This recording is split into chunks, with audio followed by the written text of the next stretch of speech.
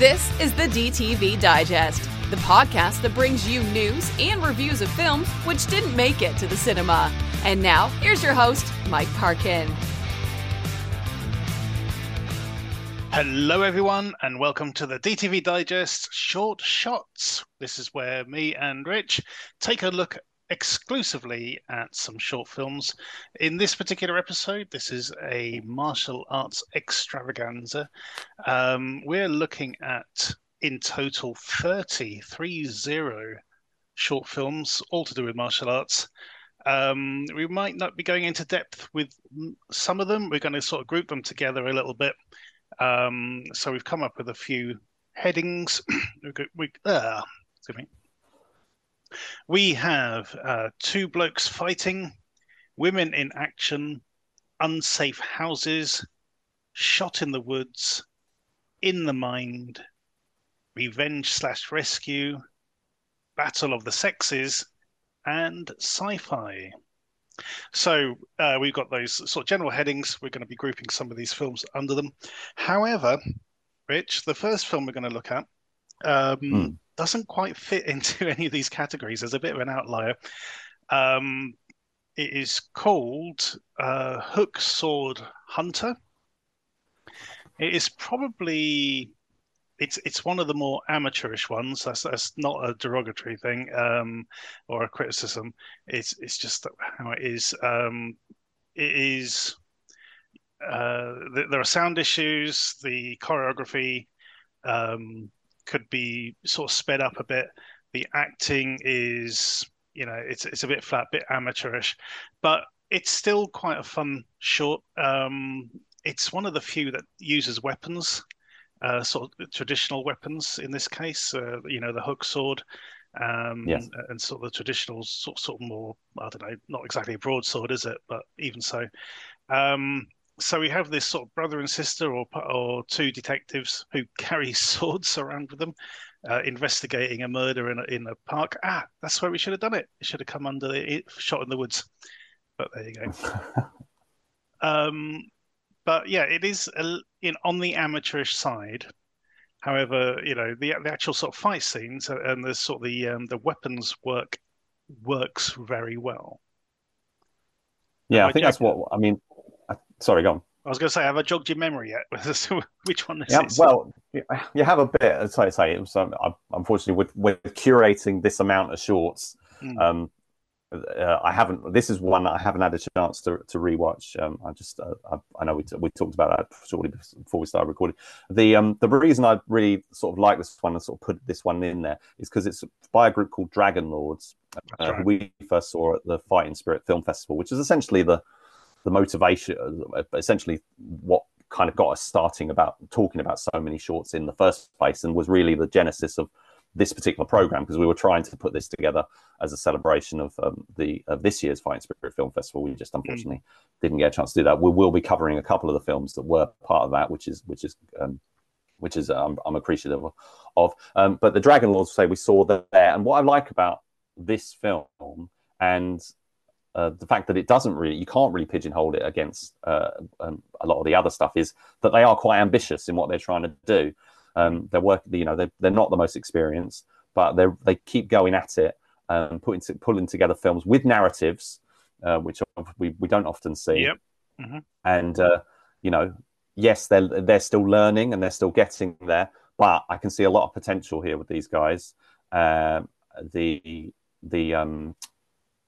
put out several films. I think they've done a lot of it is very much nodding to like Shaw Brothers kind of stuff, and I think they do like a nice job of that. This is one of their contemporary films. Yeah, it's a nice mix. It's a contemporary setting that it's a police procedural kind of thing, but at the same time we've got these sort of very traditional style, Shaw Brothers style sort of fight sequences in the middle of it. Yeah, and you can I definitely feel like they're going to keep growing as filmmakers, and we'll be seeing they'll be like they'll be doing some of the next Marshall Club kind of stuff eventually. I think they're going to get to that level. I feel quite confident about that. So yeah, it was nice to see. It's always I subscribe to their channel. I keep a lookout for their stuff, And how some issues aside, yes, especially there's some performance, acting problems that kind of drag the film down a little bit. But I'm being a bit. I don't like to be too harsh. I try to focus on the positives, and what we've got here is a lot of very dedicated, very passionate, very enthusiastic, a collective here who should be supportive. And so let's go out and give their stuff a look, give it a like, and help them grow their channel. I don't know if I can forgive them though for wrong-footing me right at the beginning of this one, because just for a second I thought we were going to get something more akin to Jackie Chan than Shaw Brothers, because sort of the main female character comes on screen and she does this flip with her chewing gum, which is very reminiscent of Armor of God. Yeah. And I thought, ooh, and then it's like, oh, okay, it's an immediate build up and then let down. But having said that, no, it's a good fun. Short. Okay, we're going to move on to one of our categories now, Rich, which is Two Blokes Fighting. What have we got under this one? Right, so we're going to start with one of our favourite directors. We're going to talk about a couple of his films here. This is Godfrey Reichwart. Yeah. His stuff is always fantastic. We've got two shorts that he's released very recently. One is called The Lesson, and that's only 1 minute long, but boy, does it pack a lot into that minute. And the same with Fight or Flight. That's only 3 minutes, but that's an epic. Is it really? Is it really only 3 minutes long? Jesus. Yeah, I think so. I'm pretty sure. You're right. Yeah, because I'm looking at it now, and it's like, wow, they packed a lot into that. But The Lesson is a lot of fun. It is. It is a dojo one. It's a guy, taking a lesson from a very strict and harsh sifu or sensei. And as the lesson goes on, he starts losing his cool and ends up, going full on rage. And the punchline is great. It's a great moment. That's a great. Yeah, it's got a very good ending. It's very it's dialogue free. Brilliant. It's like a cartoon, basically. It plays out like a cartoon. It's pure physical comedy, and it works really, really well. And the production, what his films always have, they're always very well shot. This one, Lesson, was shot for like a competition kind of thing. That's very quickly pulled together, I think, and it's works really well. The performers in it are stunt professionals, as a lot of these films do include. There's Jean-Adrien Esplas, who was the assistant fight choreographer on The Princess, as well as various other things. And Quentin Denart is the teacher, the sensei character. He's done his roles have included being Jean-Claude Van Damme's stunt double in The Last Mercenary recently. All right. So, those are both really a couple of guys I haven't seen really much before. They sort of very good with their characters. Say the physical comedy and is on point. Fight or Flight is very different. It's much more of a straight action piece, but very, very colourfully shot and with nice bits of inventive use of props, including some poles and ropes and a fire gag. I mean, we got a guy on fire. It's like a really sort of throwaway thing. It's like, oh yeah, he's just a distraction, and we only see it in long shot as well. It's not like a main thing. It's just something which has happened as a distraction, so this guy can, get in to rescue his friend. It's brilliant. Yeah, and it's got a huge number of people in it, and what this is it's a showpiece. It's like for a stunt school. So they've basically done it as a project, I guess, for this French stunt school, the Campus Univers Cascades, I believe, or Cascades. I'm not sure, but that's stunt, isn't it, in French? So we have these two guys who are on like this floating restaurant / nightclub. That one of them's basically come to rescue the other, and then they've got to fight their way out. There's no context about why they're there or anything. It's just purely that's the situation. But what they do is they have tons and tons of opponents, and we're not just in one location. There are movements of location throughout the few minutes. So it's colorful, very high energy. some great, gags and falls and stuff, as you would expect for say something that's designed to showcase a stunt school or the stunt professionals that are learning there. So yeah, really, really fantastic stuff. So this one and another film we're going to talk about later on, they what both of these really highlight is spatial awareness, I think. Mm-hmm. So because we've got multiple opponents, in a room, and your stunt coordinators having to work out where everyone is every time they sort of cut to, or change the angle. He's got to remember where everyone is to everyone else, and sort of map everything out each time, so that nobody's sort of falling on top of each other and stuff. I imagine that's an art to itself, but this does it really, really well. Yeah, the Godfrey Reichwart is a director we've become more familiar with. Yep. In the last couple of years, but we originally, I think one of the first films of his we saw when we didn't really know of his name, at the time, we weren't really. We hadn't seen much of his work by that point, but he was one that we saw his film Tran and Novak at the Fighting Spirit Film Festival, and is that the one with Jean-Paul Lye? Yes, in a smaller role, yeah, with the clown feet. Yeah, that's the one. Yeah, that one's that's much longer a film. That's from about 2018. It's about 25 minutes long, I think. That's very well worth checking out. So we saw him at Fighting Spirit, and there's another. The director of our next film is also someone we've seen at Fighting Spirit. We're going to talk about a couple of his films today. That's Aidan Sussex. Now, in this two blokes fighting category, that film is Haste, which is a project from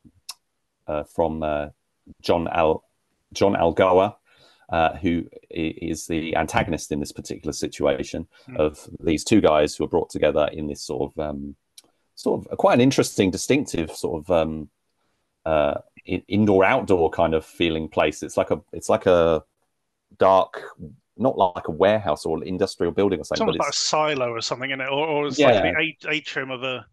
Atrium, a castle or something. It's got that kind of feel. It's like the big, very high, very high ceiling on it and stuff. Really interesting. But this is a 5-minute film in which Danny Darwin plays a guy who basically enters a room. We don't know what's come before, but we eventually sort of the clues are sort of dropping into place. So basically, there's some sort of he's on some sort of trail, or he's being pushed, maybe like a Running Man-ish sort of thing. He's being pushed from one room to another or something like that, on this running a gauntlet or something like that. Yeah. So here he meets up with someone he's met before, and the guy who is his opponent in this particular situation is the guy played by John Algoa, who essentially I think he wanted to play the bad, because the bad guys are often quite the more fun roles to play, as we'll exactly. We'll he gets a bit more flair, and he does. He brings a lot of flair to it. He's got the cocky attitude. Yeah, absolutely. All this sort of stuff. It's great. The other guy's sort of more earnest, and he's the straight man in the situation, because he's got no reason to sort of laugh about his situation. He's like really. Annoyed, pissed off, whatever. But John Algoa's character, he's just like egging him on, and sort of he's enjoying it. It's like he's an interesting character to play, and he's like sort of like so there's a really great, the fight's really great. So Aidan Sussex, as we'll talk about later, is really great with shooting action. This one, it feels like it might be like a proof of concept. I'm not quite sure what we get, because there's a little bit of world building and stuff in there. There's like things that are implied. There's like tattoos that are showing. It's like, oh, what does that mean? There's like, what's the next step? What part of the journey is he on? What's the next part of the journey? There's emphasis on that. It's in this, so which indicates that maybe that they're hoping to sort of develop this into something.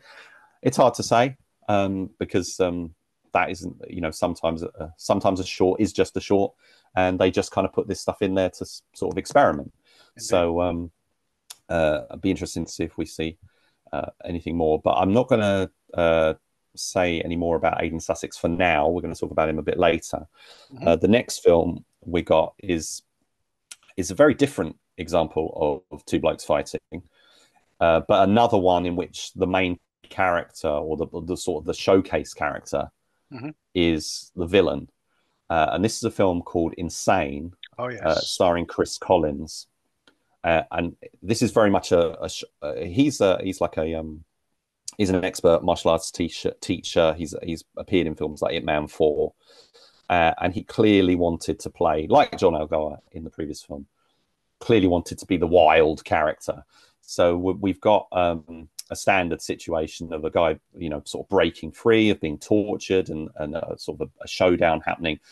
But the hero is like an afterthought. It's like I don't think the film doesn't even credit the actors. I mean, I couldn't find out who the guy playing the hero was in this, but it's a very stylishly shot film. It's got kind of a music video sort of thing to it. There's a bit of overt sexiness to start things off. I thought I was watching when you're watching like an Indian movie, and you get like the the film's kind of stops for a bit, and you get the music video segment. Yeah. I thought that's what it felt like at the beginning, or and albeit a more overtly sexy version, a little bit more sort of skin being shown, but that's kind of how it came across at the beginning. It's sort of like, yeah, it's got these aspects of it that's quite novel, quite interesting. I'm not 100% on board with everything, but it's it certainly makes it stand out. And Chris Collins playing this villain, and how he is, and the way that it sort of spins the dynamic, and the style that the directors Cool Cham and Ben Choi. It took me a while to find out who actually directed this, because on the YouTube short the film just ends, there's no credits, but there's a trailer and stuff which I was able to find out who they are. It's an interesting one. We've got is a beat. Sorry, go on. Yeah, sorry. Yeah, we've got a beating scene. Oh, was it? I apologize. So what we've got is a guy essentially looking for his girlfriend. He's been captured and is being tortured by the villain, and he gets a great scene where he breaks free, and it's really great, well choreographed, action sequence of firing gunplay and all that. But it's all played over like a static sort of rock song. There's no sound effects or anything, which is a real shame, because that's a great sequence, really beautifully shot. And just having that music overwhelming the whole thing just really took me out of it, unfortunately. I agree. It's a shame. I mean, I imagine it was a choice. It's a case of, well, either we can spend money, sorting out the post audio effects and things, or we can just slap a song over it. It could well be that. I know. I'm pretty sure that from the description that this was, like many of the shorts we're going to discuss, there's something that was pulled together actually quite quickly. So that's a really good scene. But what it ultimately all leads up to is this climactic showdown around it's a 9-minute film, and around about 2/3 of the way in, we get to the showdown, and it all takes place in what is, I believe, supposed to be, it's like a plane hangar, and he's got a plane behind him in the background, which I think is a CGI plane. Looks like a CGI plane. Yeah. What's odd is that it's got Chris Collins' name on it. So the character isn't supposed to be Chris Collins. I hope not, anyway, because he's a psycho. But it's got his name on it. I think it's all part of the sort of, sort of maybe like a subtle way of trying to get people to sort of pick up on his name, and he's like, look out for him, and sort of establish who he is. Maybe Easter egg sort of thing. Yeah, it could be that sort of thing. But anyway, so the plane is sort of quite interesting. Gives something as a backdrop. And these two guys fight it out. And because Chris Collins is the main character, the bad guy wins. This is really interesting. It is very left field. I'm struggling to think of a feature film that actually does this. I mean, like an action feature film, for example. I can think of numerous films where the hero dies but takes the bad guy with them. But I can't think of any film where the bad guy totally wins and just walks away. I'm struggling. It's a bold choice, that's for sure, and it works. In the I mean, we've seen the opposite so many times. You get to the final fight and you're just waiting for, even when the hero's getting beaten up, it's like any second now there's going to be that Phoenix resurrection moment where they're going to sort of find that second wind and come back and beat the guy. Oh, oh dear. It's like, well, eventually you're going to come up against somebody you can't beat, I guess. And this is that time. And that makes the film really stand out. It's like he said, I'm not going to do the same thing everyone. I'm not going to play the action hero or whatever. I want to play the villain. The villains are always more fun, and it makes sense because how can he be the villain? How can he be in charge of stuff if he hasn't beaten people like this before? You know what I mean? It's like it has to happen. He can't always get beaten. So yeah, makes sense to me. And this is one where Chris Collins gets to show off the different styles of martial arts and weapons expertise that he's got. So that's something quite novel for it. So a lot of the stuff we've seen so far has been hand to hand, just sort of straightforward. But here he's got like these bladed, I think it's Kali weapons that he's using, and there is some pretty nasty stuff in this. This is probably the most nasty stuff there is. I think there's only one other film that we're going to review tonight, which is on a par with sort of the level of sort of visceral violence that this manages to deliver. I mean, our so-called hero gets drilled in the leg, for God's sake. It's pretty nasty. Yeah, but a good one. Yeah, overall. Any more that brings to the end of our. Well, no, that brings to the end of our first section. In a moment, we'll be moving on to Women in Action.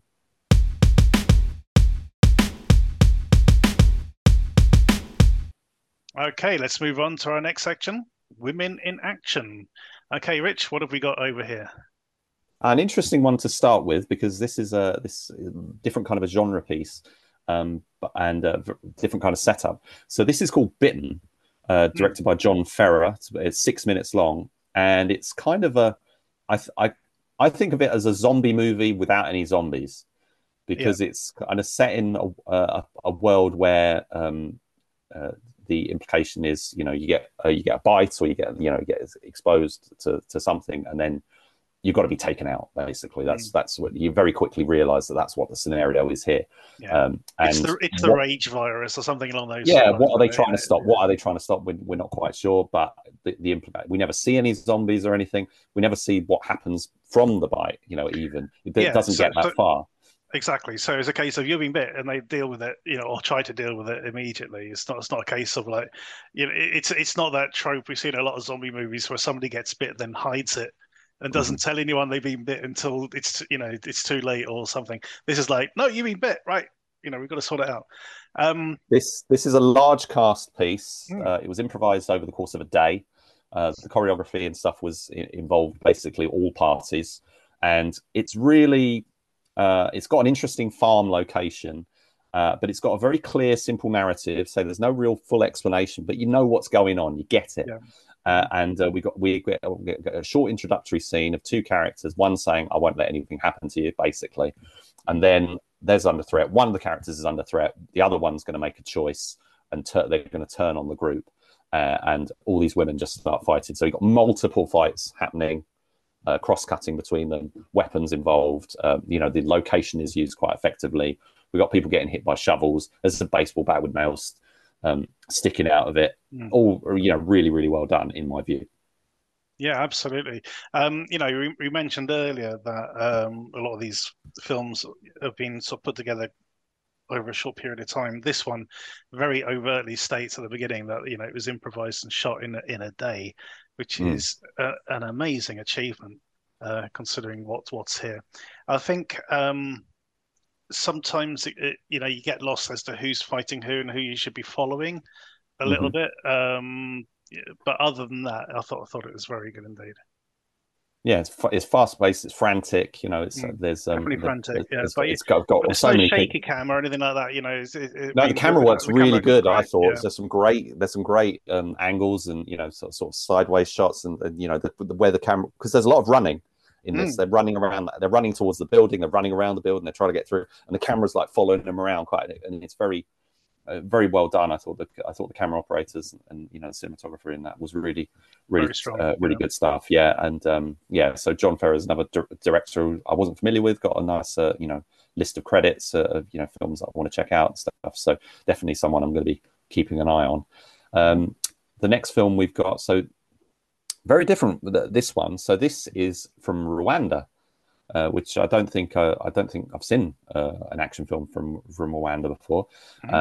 This one is called Marita, in which a young woman returns home to find there are intruders in her house, and they effectively underestimate her, which I know is something you're quite keen on. Yeah. And there's a great moment. She comes in through the door and she sees them, and it seems like she should be scared and like, oh, they're thinking that she's going to run away, and she just turns around and locks the door. It's like they're not getting out of here, kind of thing. It's the line from the Watchmen, I'm not locked in here with you. You're locked in here with me. Yeah. So what did you think of this one? Because this is something that it's got a slightly different style. It's from Rwanda. It's got a different sort of feel to it, but still very, I thought very well executed in its sort of simple sort of 4-minute time. Yeah. There's a little bit of comedy in there and stuff. Absolutely, I really enjoyed this one. I like the bit where she takes off her sandals, then uses the leather straps to wrap around her knuckles. It looked really badass when she did that, and yeah, she was great. Thought she, the way she moves and everything, and I like the bit at the end where she gets them to phone the police. Hello, I'm a burglar. Help me. Yeah, no, a very good one. The next one's from Azerbaijan. It was shot in English. This one's called Phoenix Comeback, so it's designed as like the first of perhaps a series. They're already sort of teasing that there'll be a second episode called Sins of the Past. But it's what we've got here is a prologue. It establishes the character and her motivation. She's essentially she's the classic kind of killing machine. She has been trained to be a killer. So and in this case, she's on a mission of vengeance. She wants to find out what happened to her parents, sort of thing. Yeah, who killed her parents. And now, I didn't love this one. I think it's interesting. I think there's a lot to sort of take from it, and but I did think it felt a little bit flat to me. But I was interested enough that I thought, it is a film that I would say is worth checking out. People should see it. I don't think it quite enough sort of brings its own sort of strength, identity and whatever. How did you feel about this one? Yeah, I'm a bit ambivalent. However, there was one particular moment I did love. Now, on our main show, Rich, we covered a film called Dark Asset, and I was very very virulent against the very hapless security team who just kept running into bullets. There's a scene in this where Phoenix is sort of like, stalking around this building, and she comes across a guard, and as soon as he sees her, he drops to the ground and shoots her. He reacts so quickly. She can't react in time and takes a bullet in a bulletproof vest, which I thought, good on him. This guy's actually worth his paycheck. Which I thought was great. It reminded me of too many other films, including another one we saw at Fighting Spirit this year, which nobody particularly liked. I seem to remember, which is another one of somebody skulking around a building, taking people out. It misses something. Some of these films don't have enough narrative. Some of them have too much. I think this is sort of verging on having too much, because we got this sort of shady, the shady boss character in the background, sort of thing, feeding her this information, and I think at the end we find out that maybe he's not on the level either, sort of thing. So that's it tries to cover a lot of ground, and I don't think it necessarily satisfies on any of the satisfies, I should say, on any of the fronts. I think it's a good effort. I think there's definitely reason to watch it and people to keep an eye on. Fatima Alieva I thought was pretty good as Phoenix. She was, yeah. And there's some interesting stuff. They've shot it in English, which shows that their ambition. They're trying to get it sort of more wider marketplace kind of thing, and that would be interesting. I think it does kind of take the edge off slightly because it's not. It's I think it would have been. I would have preferred it if it was in its I don't know what language they speak in Azerbaijan, to be fair, but I think if it was in its own natural language, that might have might help it flow a bit better. Yeah, like Marita, for example. Marita was, yeah. it was in its in the native language. So this, I think this is a try hard one more so, but I think it's interesting, and there's definitely potential, and I would like to see if they do manage to do a follow up or whatever. I will definitely follow that series through and see how it goes. Indeed. Now, the next film we're going to talk about, I think we're raising the bar quite high on this one. This is Agent Red 2, directed by Kevin Burrell, who's made some of our favorites recently, including the what was the one? Hang on, the Inception one, Dream War. I think we like that quite a lot. We've covered quite a few of his films because he's done fan films and stuff, but this is one of his sort of original things.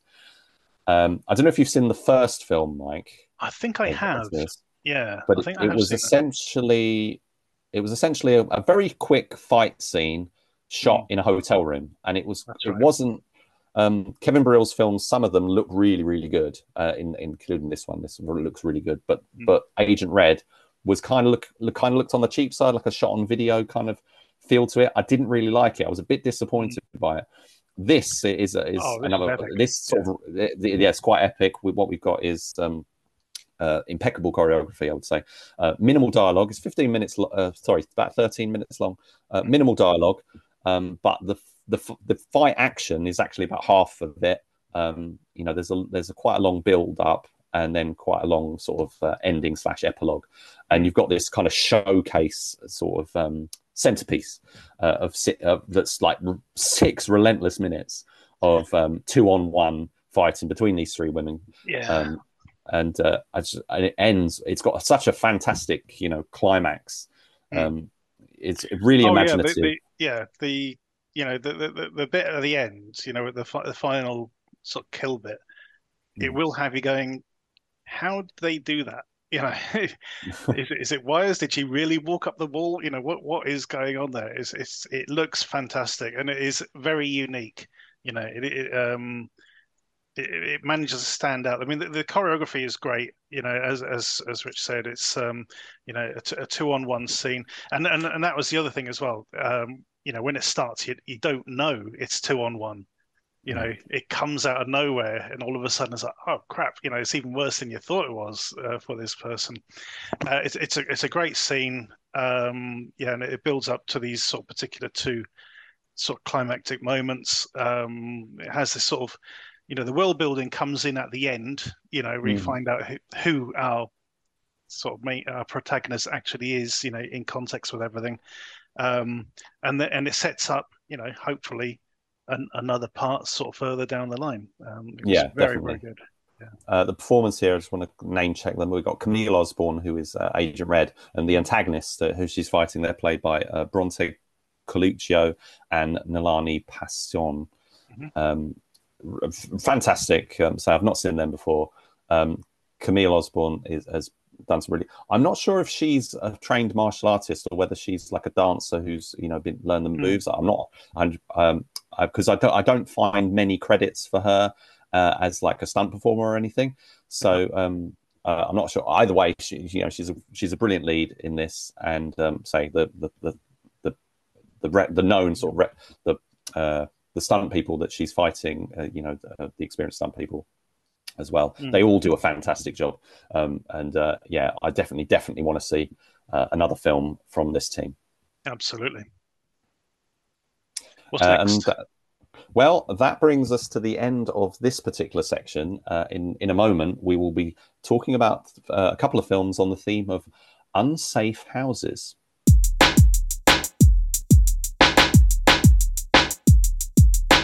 Unsafe houses, Rich? Please explain. Well, as I was watching a couple of these films, both released this year, just like all the others we're talking about, I noticed that they've basically got exactly the same plot. And that is a retired government agent who's holed up in a property, and their cover's blown, and they're coming gunning for them basically. So we've got the 2 films that we've got here, in these safe houses that have now become unsafe houses. We've got Stratagem by Daniel Lo Cicero and Status Retired, a long-awaited next film from the Art School Dropouts, directed by Joey Min, because it's been far too long since they released the film. Now, Stratagem is an interesting one because originally I found a copy that was originally released in 3 years ago.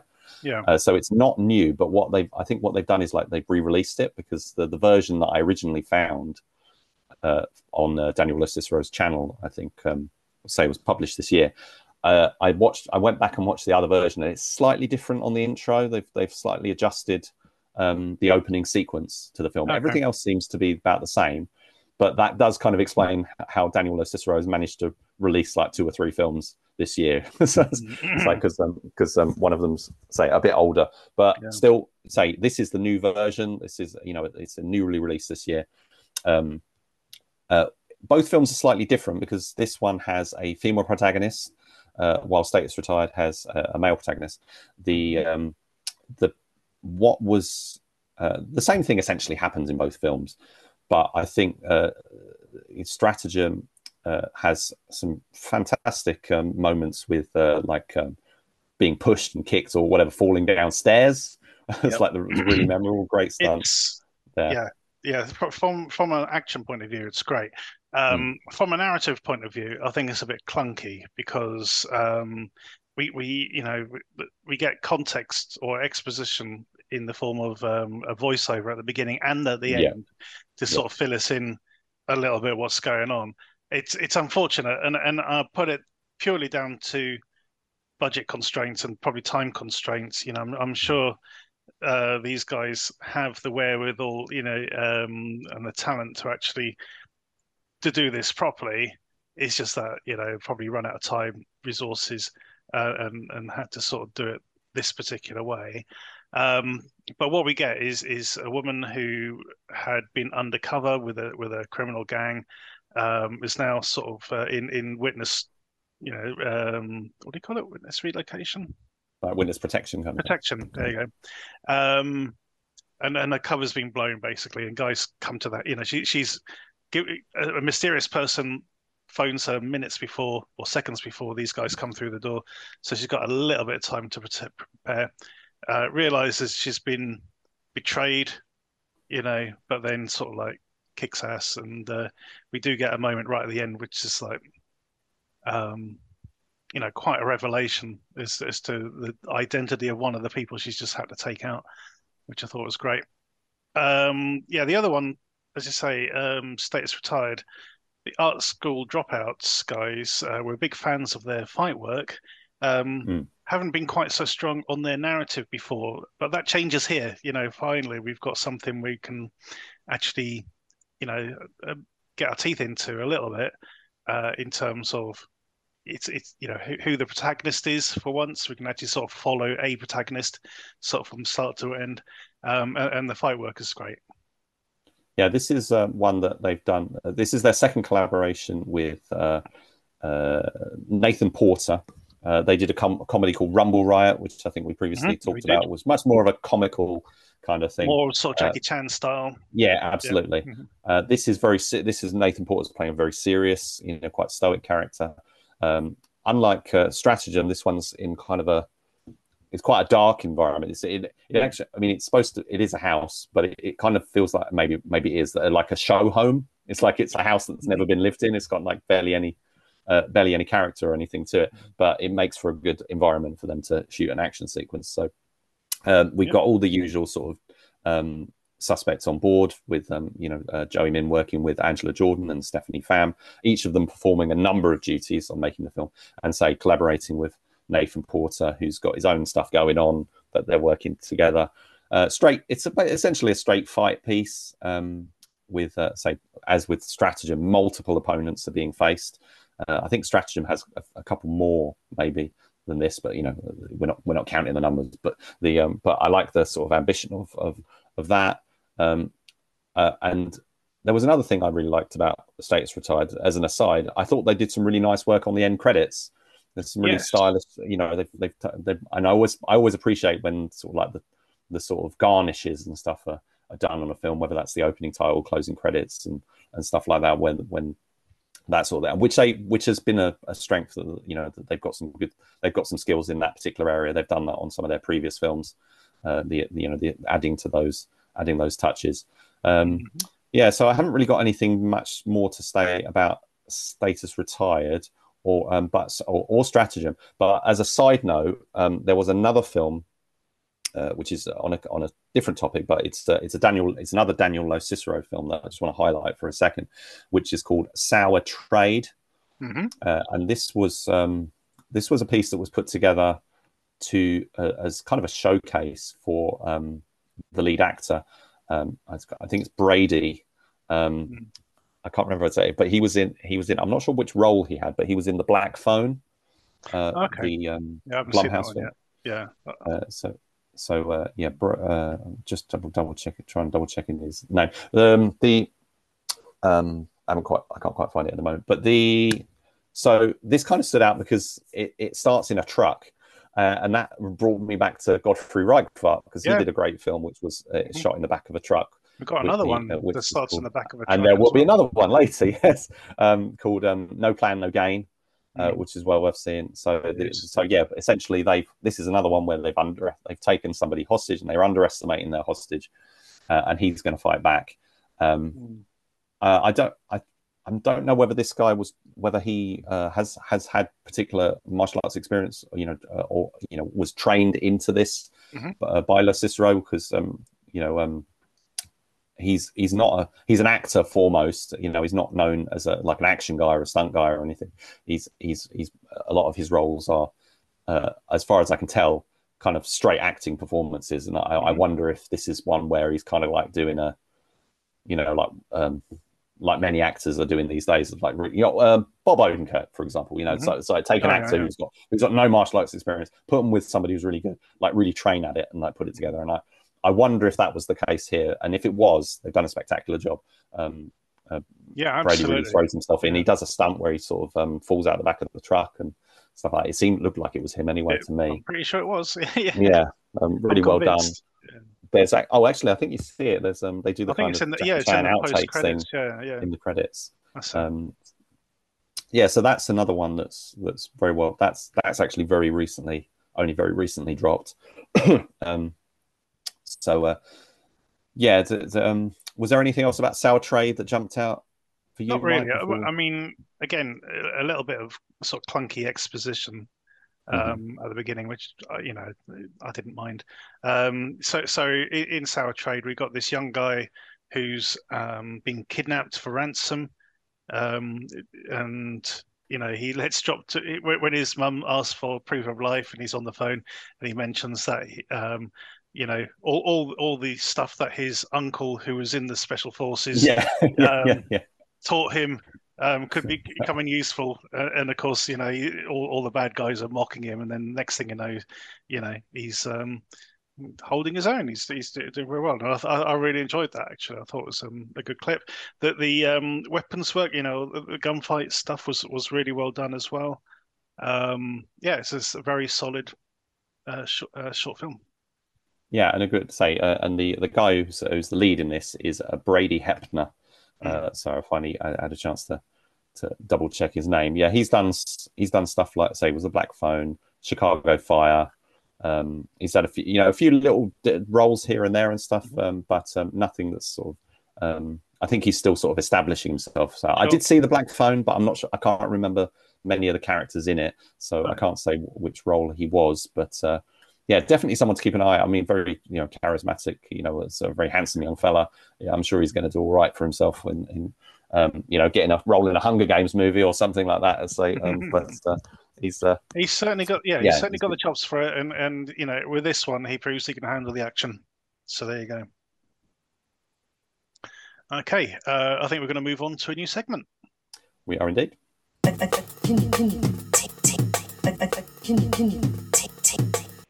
Now we're going to talk about a few films that were shot in the woods. So all these a lot of films, low budget films films are put together and shot in interesting looking exterior locations, and quite often the woodlands do provide a very sort of striking backdrop to the action that's taking place.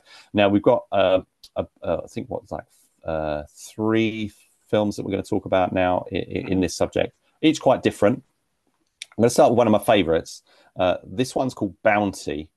Yes. It features it's directed by a guy called Jake Kwan, who is going to come up a couple of times today, and it's another one with led by female characters, Caitlin Hudson, who we've seen a couple of times before, and Nikki McGee. Great scenario, great setup on this one is that there are a couple of bounty hunters essentially. And the film takes us right into the middle of them, catching their quarries. They've each rounded up a third of a group of sort of bad guys each. But unbeknownst to them, the third one is nearby and going to try and spring her friends. The energy in this one is brilliant. And the music as well. The music's great. The music helps it stand out a lot because they've gone that extra mile in actually using recognizable songs, whether or not they're licensed or not, or if they're past copyright. They won't be. A lot of the times this will come up later as like some of these films. I do wonder why they do it, because it's like you can never really. How do you get away with it? And two, but this is something Brian Sloyer does a lot. His films are fantastic in terms of the choreography and the shooting and everything. What they do is just take songs and just credit them and say, look, I don't own these songs. So you're upfront about it. And some films will use like we were talking about Bitten earlier. That had a fantastic piece of copyright-free music. To underscore it, and this one uses classic like Creedence Clearwater Revival and stuff like that to score the sequences, which works fantastically well. This brings me on to something as well that I noticed, not particularly this film because it has that brilliant music, but there's a couple of others that we watched where I just wish the filmmakers had actually watched some shorts themselves. If they had sat down and watched these 30 films that we're doing now, I would hope that their music choices would be different, because there's a lot of sound effects, which pass for music, lots of sort of cues and things that you keep hearing over and over again because they were sort of made popular by bigger films or by trailers and things. There's a lot of parps and sort of bass lines and all this sort of stuff going on, and it's like, would you have used this if you were aware of all the other films that are still using the same thing? Because it does sort of. That's the one thing about watching this marathon of films. The one thing that really sort of stood out to me was the repetition in the music and how a lot of it tends to sound the same. So when you get something like Bounty coming along, which is using things like Spirit in the Sky and Wayward Son, blasting it out and using the rhythm of those songs to drive the choreography, it's superb. It really does sort of lift it. And it is a great sequence. These two women almost getting outclassed. But by this trio, it's a great scene. That first moment when the sort of the third one sort of jumps in, I thought that was great, because it's just like wham, and we're off. I thought it was a great moment. And the other thing about it is the humor in the film, because these two bounty hunters are introduced at the front, but they're antagonistic towards each other. So they're not friends. Rivals. They're rivals. Rivals. They're rivals, and there's a lot of sparky dialogue. But it's that kind of Tango and Cash thing, isn't it? I mean, they both know they're at the top of their game. Game recognizes game kind of thing. And there's that little moment at the end where you think, maybe they, in a further episode, maybe they'll team up or something. Which is great. Yeah, loved it. Yeah, so that's what I like. So we see the fantastic choreography and the fantastic filmmaking, but we've also got them acting these characters and delivering these lines and stuff really, really well. They're very good performers. Say Caitlin Hudson, I think, especially, we've seen her in a few things. I think she's really good. And say this is another. We'll get onto it later, but say Jae Kwon and Joseph Lee, who's the DP on this. Actually, we're going to talk about him. Just before we leave this one, it's interesting that the same red leather jacket from Agent Red turns up in this. A very similar look to what's adopted in Agent Red. I'm sure it was a coincidence, but both of them reminded me of. Do you remember the film Eve of Destruction? Yeah, it's that look, that same red leather jacket. Yeah. I watched that a couple of years ago. Actually, it still holds up. Still really a good interesting. One. Yeah. Gregory Hines. So this was a Jae Kwon film. The next film we're going to talk about features Jae Kwon because he directs, he acts, he choreographs, he does all sorts. So in the next one, he's acting alongside Terrell Coater Bullock, who we watched as the lead in Twisting Tiger. And more recently, he did the fight choreography on a short film on Disney Plus called Black Belts, which I haven't watched yet, but I will be checking that out soon. So Jae Kwon and Terrell, they're basically a couple of guys in the park or whatever, and they're talking to this girl, and then Daddy Issues. Daddy Issues. Sorry, I forgot to give the title of the film. Yeah, this is Daddy Issues, directed by Lorenz Hideyoshi and Joseph Lee. So so they're talking to this girl, and this other guy turns up. Now she starts calling him Papa, and it's weird because he doesn't. This kind of threw me. The concept of this I wasn't quite getting because I'm like, is that actually supposed to be? Is she just calling him Papa? Is it like a boyfriend? She's calling him Papa, or is it actually I don't know. I'm not 100% sure. But he's a cartoonish character, and essentially gets into a fight, and that's when the fight kicks in, and it's a very anime influenced project film. And but very, very classic Hong Kong at the same time. So there's a lot of really interesting movements and flourishes and stances and that the characters are taking. This ties in a little bit with a theme we're going to talk about later, where stuff's taking place in the mind. Because this is what one of the characters is sort of imagining is how it's going, when in reality it's kind of like his arms are kind of flailing. and it's a bit foolish looking, but in his mind he's like he's thinking about it like he's this I think it's Naruto or something that it's nodding to, but he's talking about being the vegetable prince and all this sort of stuff. Another film. It's like I thought the fight was spectacular, and it's interesting because this is another one where they kind of go the extra mile at the end, which is they conclude it with like this extended animation sequence, which I'm not that worried about the animation sequence, but I like, and a song in Japanese that seems like it might be like a sourced song, but it's actually an original song that Hideyoshi wrote himself and got a couple of people to sing in Japanese for him, which just sounds really, I think it feels really authentic to the sort of vibe and that they're going for. If you've watched any sort of like anime series, you'll definitely get the vibe from that. There's an interesting bit, when these sort of two lads sort of insult the guy Papa, and he turns around and goes, "What do you say?" kind of thing, and the girls sort of go, "Oh no," and it's like, on one level, you think, he could be like, "Oh no, he's going to fight them and beat them up," sort of thing, But on the other, she's going, "Oh no, he's going to try and fight them and beat them up." It's going to look really, really embarrassing. It's an interesting moment to sort of look back on.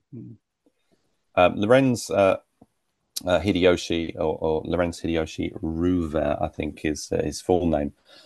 He's from Germany, and he works a lot with Andy Long.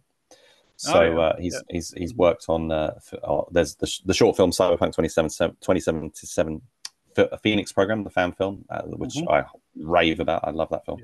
But he's also worked on features such as the Indian film Commando 3 and He's more recently he's been working on Dune as Timothy Chalamet's stunt double. Awesome. And he's doing so he's got really a lot of really good interesting stuff going on outside of these sort of smaller projects that he's working on and releasing on YouTube. Definitely a name to sort of keep an eye on, as well as the actors, the other guys in this movie, say Terrell and Jake One, who we've mentioned. Extensive amounts of short films that you can find on YouTube by these guys. The next one is also a film that's sort of tonally take things in a tonally different direction. This is called now I'm probably going to mispronounce this, Yuki Fume. Mm-hmm. It starts out very eerily, looking at a tree with missing person posters, and it has this guy sort of walking through the woods. He's searching for someone, and his journey leads him to an encounter with a demon, and it's a woman fighting in a kimono with these spiked fans.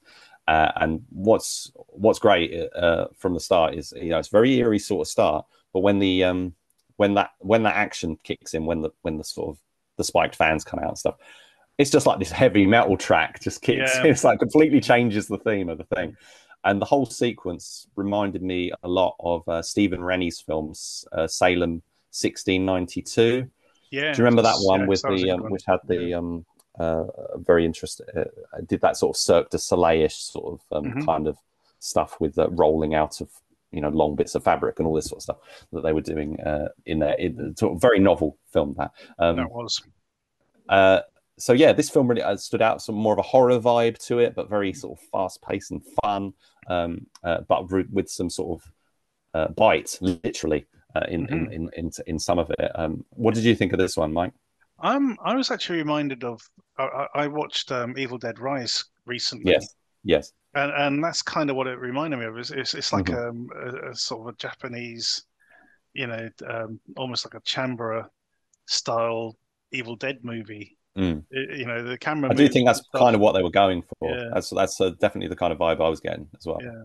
Yeah, I did enjoy this one. It's again, like Insane. This is the one where things don't quite go so well for our protagonist. Which is sort of very interesting as well. Now there was one bit. We get a lot of sort of flashback sequences and things. Yes. At the beginning. I don't think they work. They do work at the end. Well, they work, but their timing is dreadful. Where they inserted these flashbacks is probably the least effective moment. It wrecks the tempo of the film, because we're getting to the point where it's almost like the final blow, and then it suddenly cuts into these sort of like flashback sequences, and the home video bits, it's so annoying. For me, I didn't mind it. No, I was. It's the usual thing. I'm sat there going, when are we getting to the fireworks factory? It's like it would have been effective. It would have still been effective if it had come in just after the main bit. From my personal non-filmmaking point of view. Mm-hmm. But other than that, enjoyable. Now, funnily enough, this was made by Jordan Akubo, who's I believe did he do a film with Jake One? Let me just double check. I'm just trying to think, because I think he did, but I'm just trying to check. I know he did a film with Lewis Tan called G, which is worth checking out. I'm not sure if I can't verify that at the moment. Anyway, so Cameron Okubo is the lead in this one. They worked on, I think they sort of did the choreographers and stuff together. I don't know much. Again, I don't know much about these guys. They haven't been hugely on my radar, but I think this film, really was a fantastic showcase for the theme and mood that they could create and say the choreography, and that was all on point as well. Really interesting. I just wish I'd understood the title better. So say a bit for me, it's a bit hard one to pronounce, but very very good. That is the last of our films in the woods section, and we'll be coming back in a moment with something that's a bit more cerebral. Ooh. Okay, Rich, it's time to delve into the mind. Where are we going? Well, we're going to start off with Once Upon a Time, which is by Chongwei Zhang. It's a 3-minute short in which two men essentially pass each other in the street, and they start to imagine themselves. There seems that there might well be some animosity between them, and they're both sort of conjuring. They're conjuring the sort of scenario of beating the crap out of each other, essentially. But what I liked about this was that the two fights in 3 minutes, you get 2 fight scenes, and they're both very different. Yeah, both very different, which I loved. I thought that made it really stand out to me. This is one of the newest films to get released. Chongwei Zhang is from Australia. He's worked with I think there's a guy called Martin Reyes, who his film we're going to talk about later. He's worked with him quite a lot, and or at least a couple of times. But yeah, I thought Chongwei Zhang was very good in the central role. I can't remember the name of the other guy in the film, but yeah, I thought it's short, it's sweet, there's nothing particularly substantial here, but there's quite a fun little, it's 2 cool little fight sequences with a nice little fun sort of payoff sort of thing at the end, which I enjoyed. Say it's what did you think? Stylistically and stuff, stylistically it works really well. I mean, funny enough, the setup reminded me a little bit of another film we saw at Fighting Spirit about the 2 guys trying to cross on the footbridge. Yeah, that's crossing. That's it. So we get these 2 guys who bump into each other, and now we get like the older guy. He imagines the fight as a sort of very traditional early Shaw Brothers kind of affair with sort of very traditional Chinese music to go with it. Whereas the other guy, he's imagining he's sort of like Ethan Hunt or James Bond kind of thing, being stalked by this guy, and it ambushes him in a underground car park. And as a little scrap there. So very different sort of stylistic sort of fight sequences. And as you say, there's sort of nice little moment at the end to sort of cap it. I thought it was great.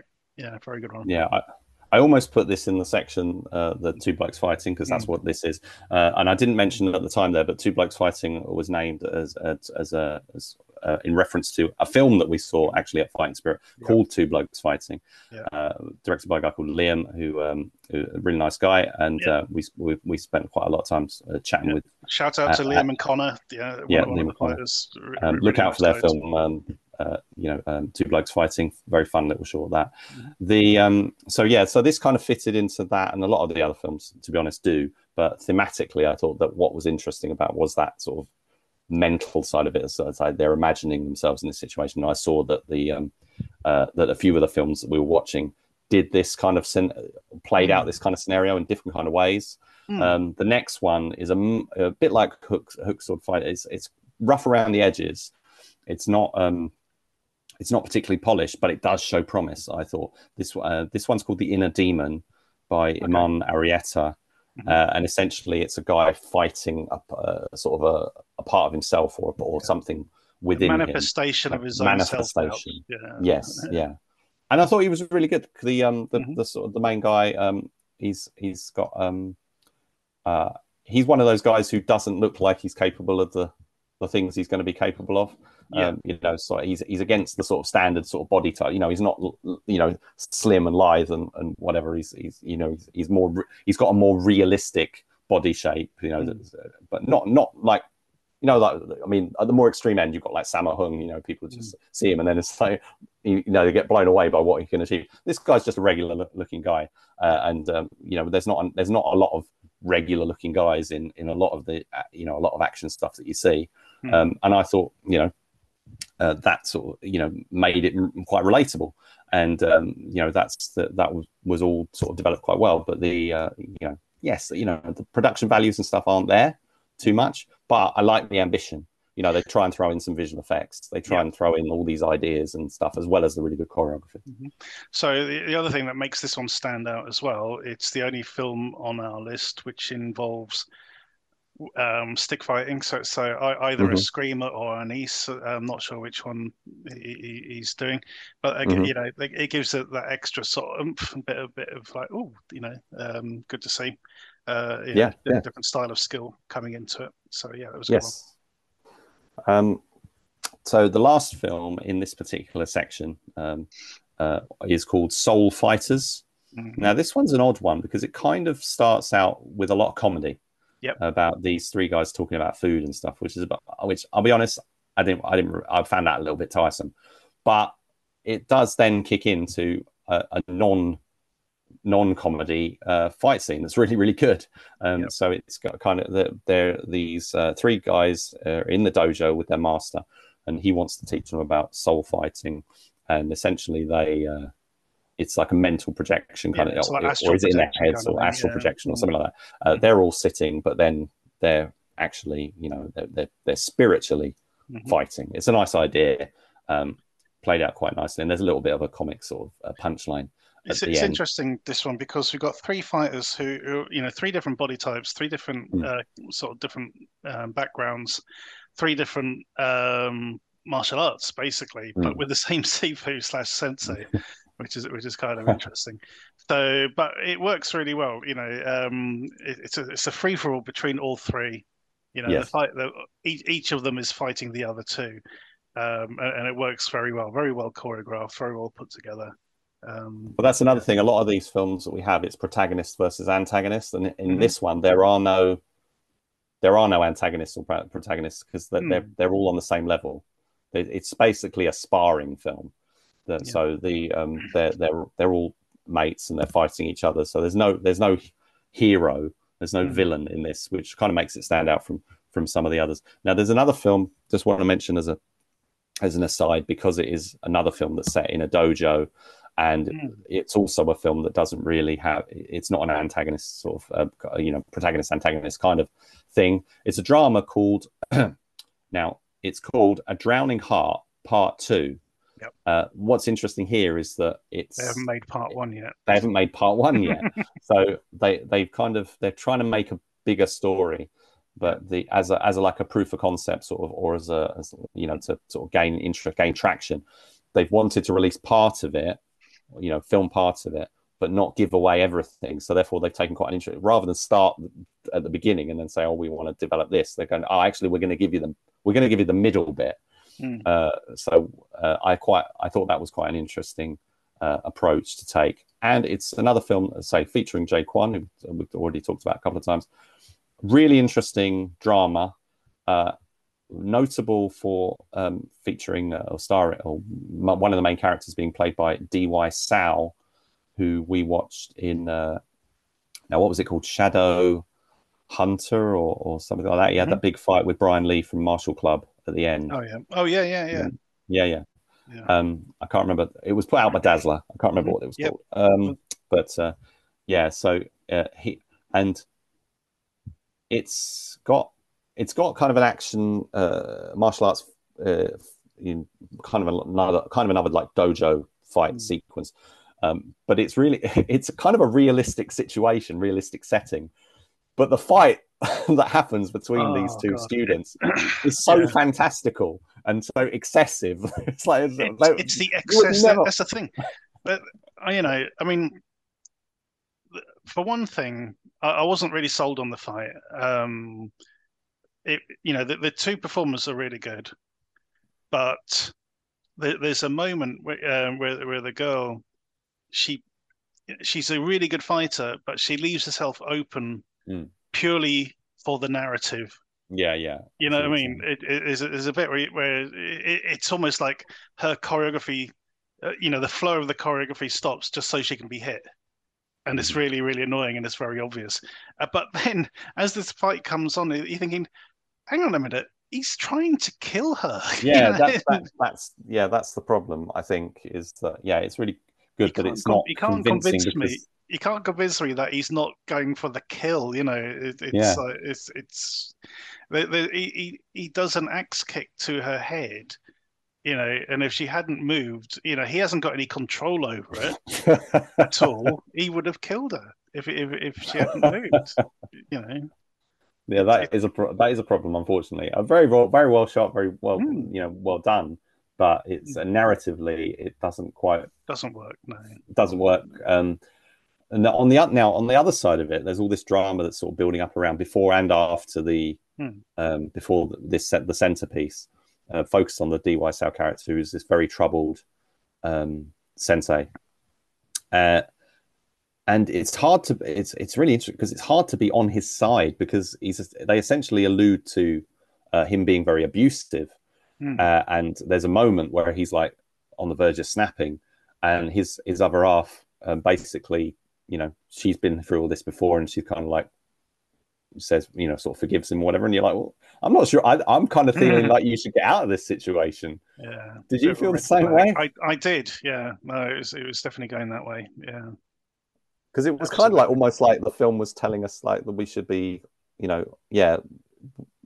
should be kind of on his side or on her side for being on his side. And I was thinking, I don't know, I'm not with you there. Yeah, it'd be interesting to see how they flesh it out. Yeah, absolutely. But a very interesting, approach to the release of a what is essentially a proof of concept is to say this is part 2, and I think it does work kind of in its own thing. But the objective is very clear that they want to make the full story, and I hope they do. I think there's the filmmaker David Lee has clearly got something very he's got something that he really wants to explore and tell, and tell an interesting sort of dramatic story set around the world of martial arts, but still include those sequences. I just think that there's a mismatch between the choreography and the action design versus the reality, the sort of gritty sort of drama. So that's problematic, and that will be a problem into the fuller product if they don't maybe make some editing choices or whatever. Have another look at that. Yeah, because there's potential here to sort of do a re-edit and something, change some stuff, take out some shots and whatever, and you could make it a bit more grounded and less lethal. So it's like these two people are supposed to essentially be friends having a playful spar at the end of the day. Yeah, exactly.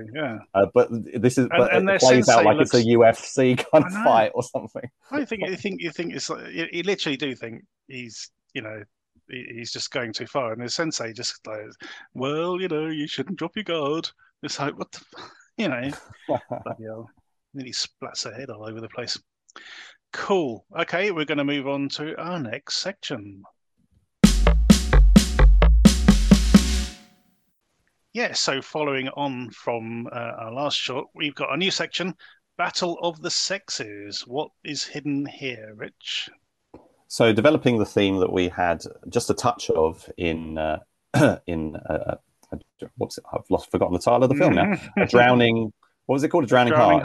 Yeah. So so in that film we had the male and female students, having a scrap, and the theme here is going to be male versus female, of different relationships, not just different different relations to each other.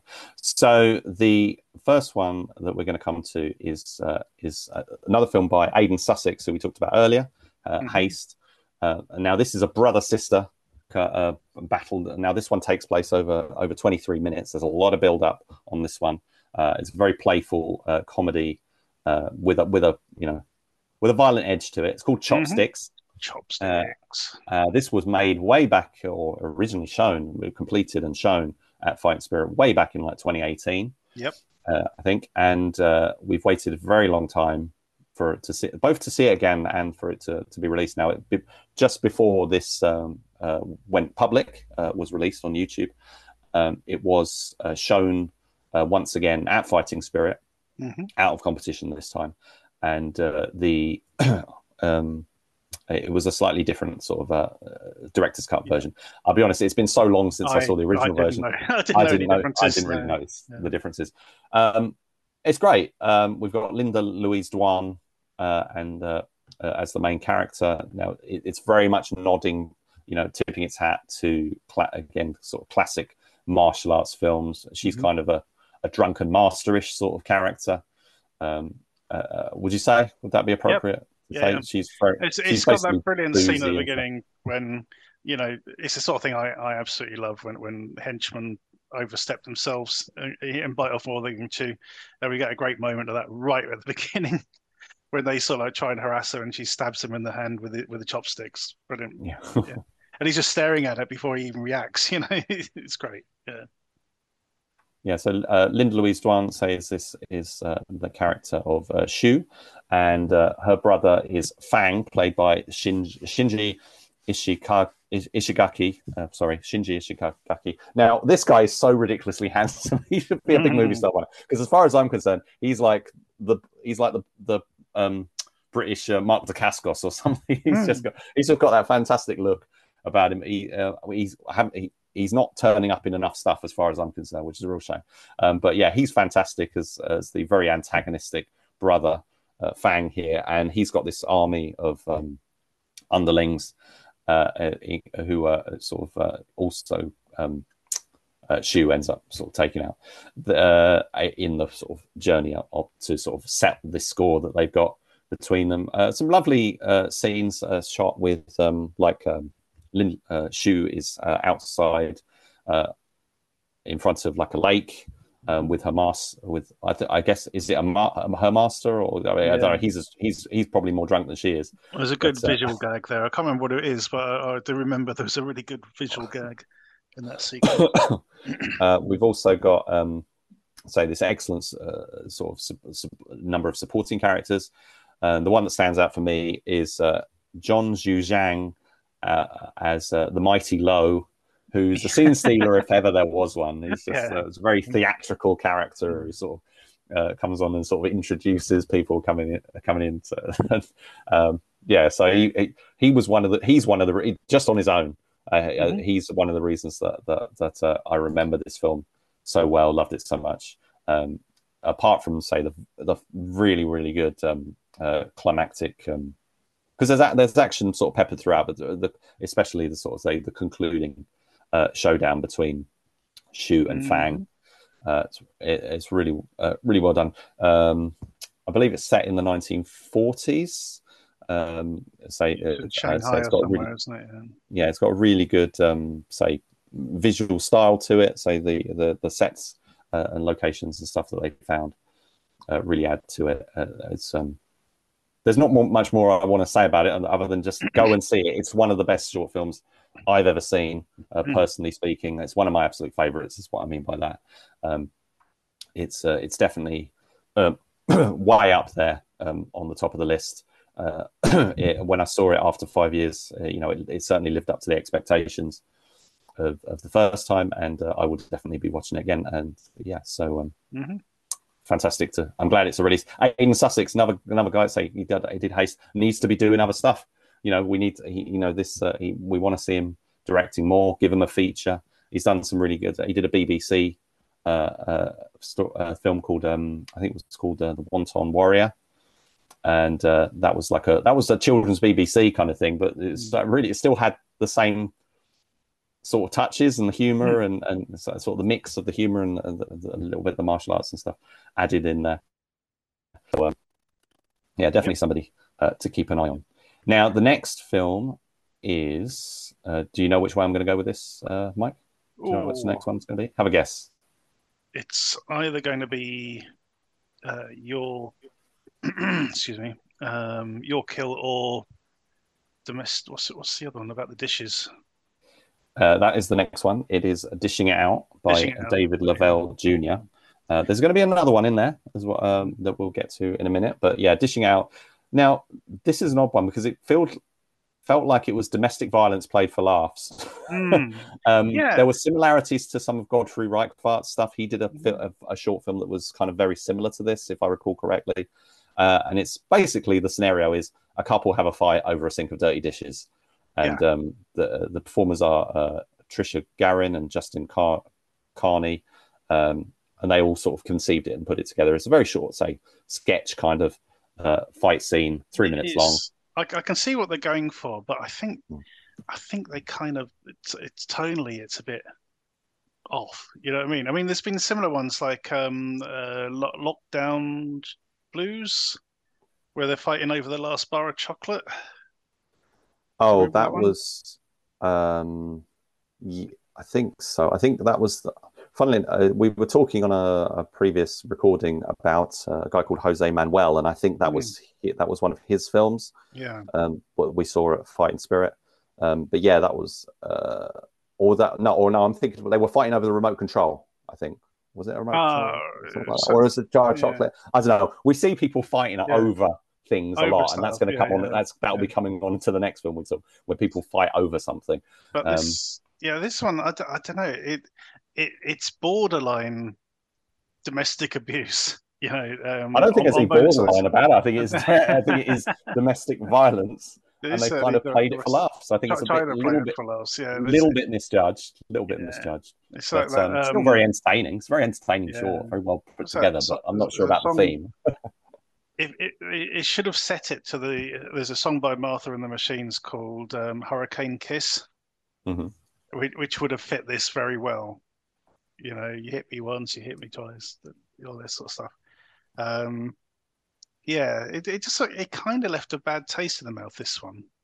I can see what they're going for, you know, is sort of, you know, for this fight scene, and he's accidentally cleaning the dishes as he goes and make it look ridiculous. But it's dodgy. Well, the next one is kind of a bit more of a professional kind of encounter. It's like, I don't think these people are in a relationship. This is a very simple fight over the possession of a briefcase. It's a 1 minute film by Millie Dallas called Traitor.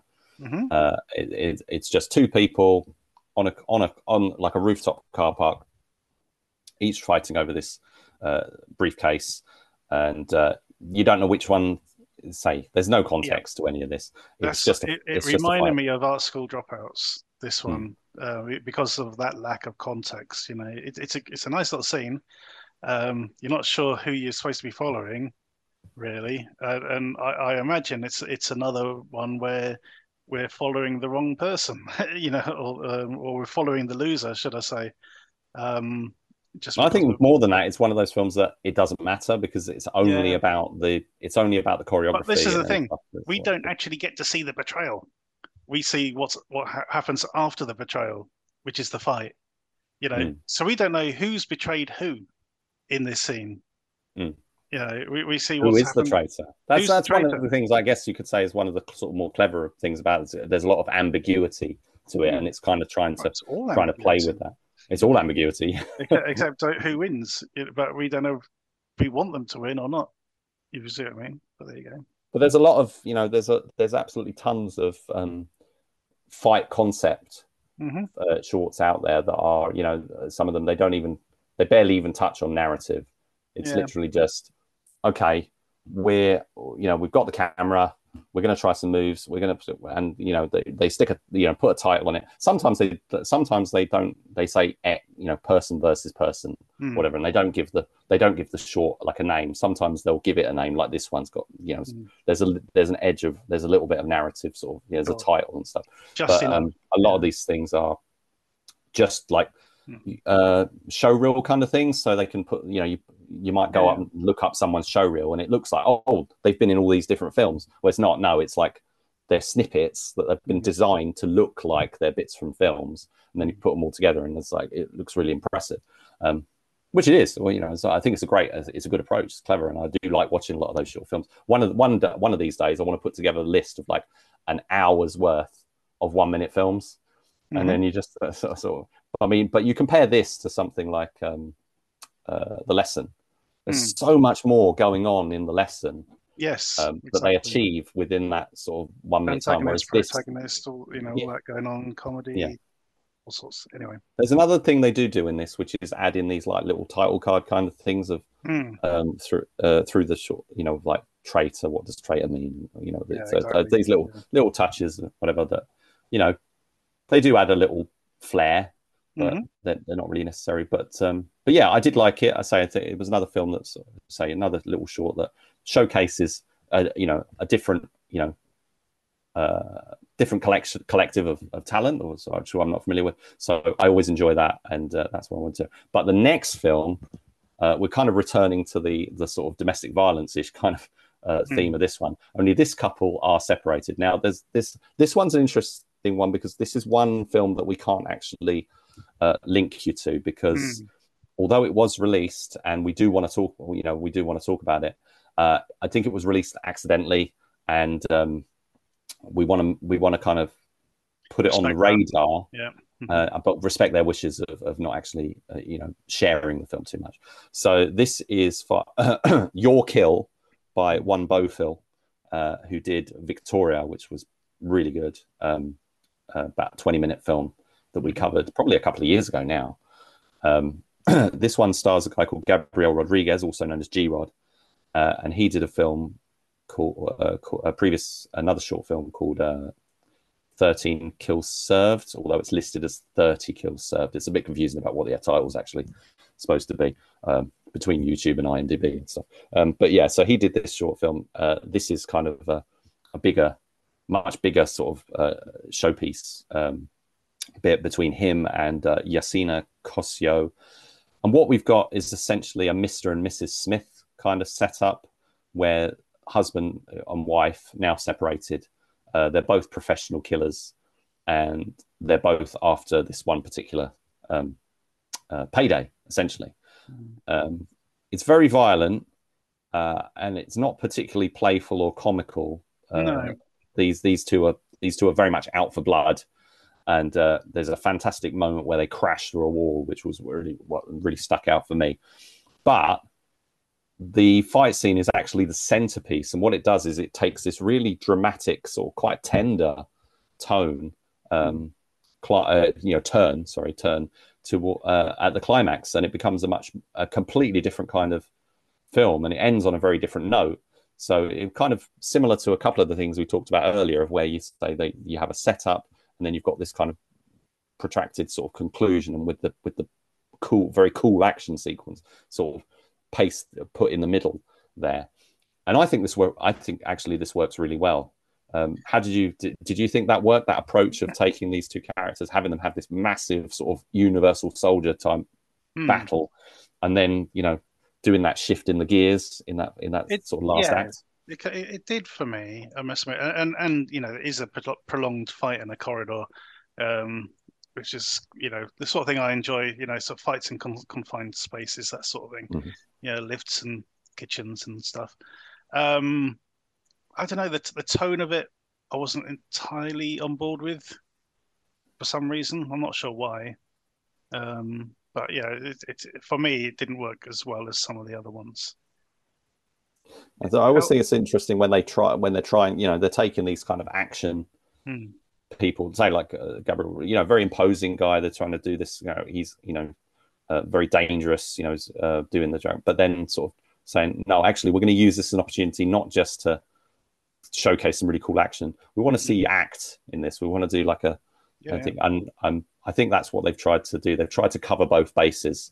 They've tried to say we want to make something that works really well as a showcase of action capabilities, but also dramatically as well. And I think I thought it worked pretty well, and I kind of like the sort of the way it sort of sideswiped in that last act. I thought it was quite a bold move to take the story in, and it does feel like a completely rounded film. Say some of these they do feel like snippets or shots or whatever, and sure. I always appreciate when a film is quite fully rounded. It's not a proof of concept. It's not, it's not just a snippet of something.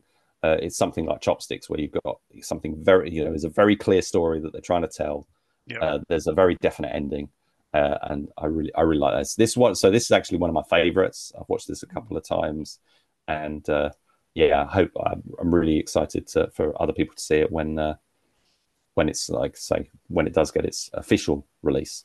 So please do keep an eye out for it. Indeed. Okay, I believe that's the end of this segment. It is. Cool. In a moment, we'll be talking about some science fiction. Okay, let's dive into some flights of fantasy with some sci-fi. Rich, where are we going first? Well, at the most recent Fighting Spirit Film Festival, I'm going to keep mentioning Fighting Spirit because it's a very fundamental thing that sort of underpins all our stuff on the DTV Digest short shots. We saw both a short film and a feature film by an Iranian filmmaker or Iranian Finnish filmmaker called Ramin Sourab. He's Iranian. He's Iranian, but he was raised in Finland. He works in Finland. That's where he's based. This is a film that he made called We Are Home, which is another film that sort of feels like it's a proof of concept, but it's not really, because it's what they describe it is, what they call it is a lens test. It's a promotional film for a camera lens made by a company called Zine. So it's the Zine Meister. It's a Korean lens company, I believe.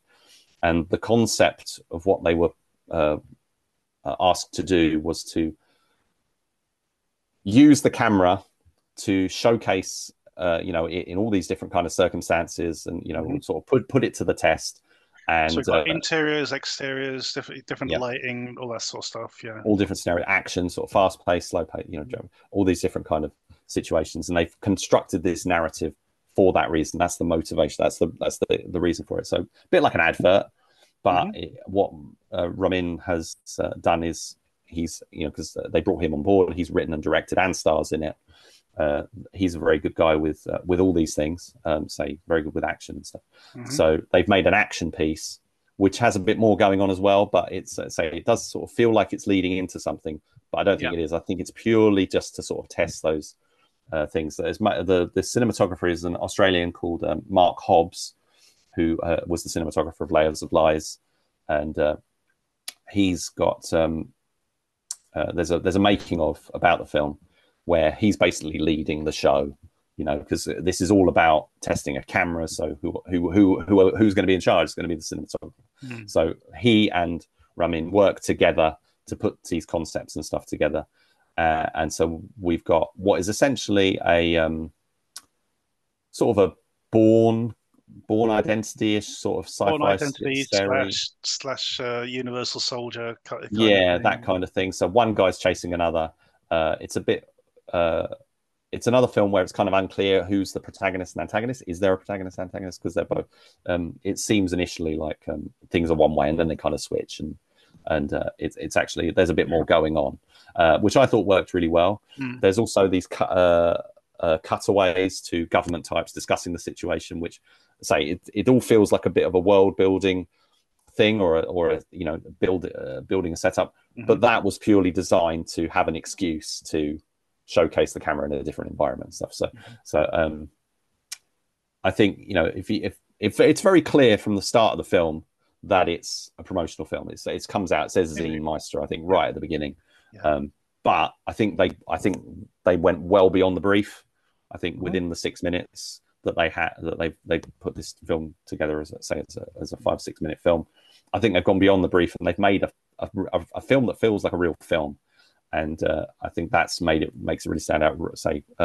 Layers of Lies, we both thought was very good. It's an Iranian Finnish production, shot in Iran.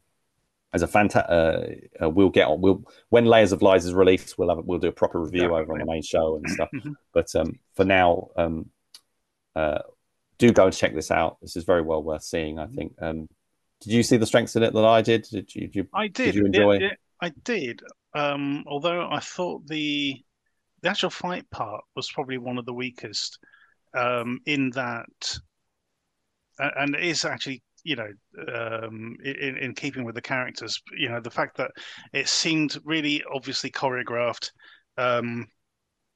almost like dance moves at times. Yeah, there are moments where they're sort of doing moves that don't ever very seem much to be mirror, remotely, so very much mirror each other, and or they're not going to connect. It's like they're Yeah. not actually they're doing it like you say. It's more of a sort of a choreographed kind of dance kind of thing. Whether that's something that's accidental or something, I don't know. I mean, all very good moves and stuff, and yes, but say I do absolutely, yeah, I absolutely see where you're coming from. I think it was probably more of a case of again engineering sequences for the camera to shoot. Indeed. So it's like, well, we want to see how the camera handles me doing this flip over, or the two of us. How's the camera going to capture that and stuff. So I think that may be what it is. Yes, maybe I think maybe it could have been a bit tighter on some of it, and maybe feel like they were actually going to hit each other, because at times it feels like they're doing, it seems like they're doing these moves, but like too far apart at times. Yeah. For it to actually seem like a proper fight scene. But that's a very, very minor quibble. It's nitpicking. Yeah, definitely. Yeah, it is nitpicky, and it leads to quite a nice conclusion. So it's not a massively sci-fi film, but there's these little sci-fi elements in time it. Travel or something going on. Yeah. Yeah, I'm not sure if it's. Yeah, I don't quite know whether it's teleporting or time travel or whatever it is. But yeah, there's definitely. They've got these like watches that do, or these straps on their wrists that clearly do something. Yeah, it's a cool little film. Anyway, and do go see it. Now, is there anything you want to say before I move on to the next one? No, move on to the next one. So I've said that Mark Hobbs is an Australian cinematographer. The next film is also from Australia, by Martin Reyes, who I mentioned earlier, and it's another one. It's one we actually did see at Fighting Spirit Film Festival this year. This is called Z43. It's another two-scene kind of two guys having a fight. It's sort of, well, it's not two guys having a fight. It's you start off with a fight in a van. It's a fight in a van.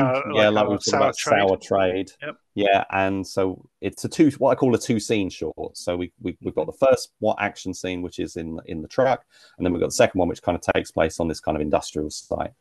And there's a nice moment where they're essentially because this Martin Reyes is the lead. He's basically captive in the truck, a bit like sour trade, and he's got to get free from his captors. We're not quite sure what's going on. Well, we know they've got superpowers, and we also know that he's wearing a collar which dampens the effect, or shocks him if he tries to use his powers. Yeah, and we get a scene later where essentially someone's broken or getting somebody else, like a Universal Soldiers kind of thing. So they're going to unleash one of the others to sort of take him on. And there's a great moment where basically they unleash this guy and he just kills the person straight away. Yeah. it's like that was a mistake. So they have a good fight scene between. There's an odd moment where a knife sort of materializes, and I know it's all sort of superpowerish or whatever. So I didn't quite, I thought that was a nice idea. I'm not quite sure how that, what they were getting at there. Yeah. With the thing, I'm sort of nitpicking that point, but I thought with that bit, because he makes a knife materialize in his hand, and then he loses it, and the other guy gets it. I thought it might have been a good idea for him to dematerialize it, or materialize another one. Yeah, exactly. But it's a cool film. Say it's a bit like what was the other one? Say they're talking about the Inner Demon one earlier, where they kind of do these visual effects. The visual effects here are better, obviously, because this is slightly high. This is a high quality production, more polished. Yeah, Martin Reyes and that they've done a lot of stuff over the years. They're quite experienced compared to those other guys earlier. But the visual effects are still just on the sort of weaker side, but they've added it in. I say, and I applaud the ambition and stuff. And I think this is a really good little film. I've watched it a couple of times. It played really well at Fighting Spirit. Yes. I think the truck sort of. I think I preferred that first fight in the truck, because I think, like you say, those enclosed spaces they work really nicely. Whenever I see something like that second scene on the industrial site, I always think of Drive.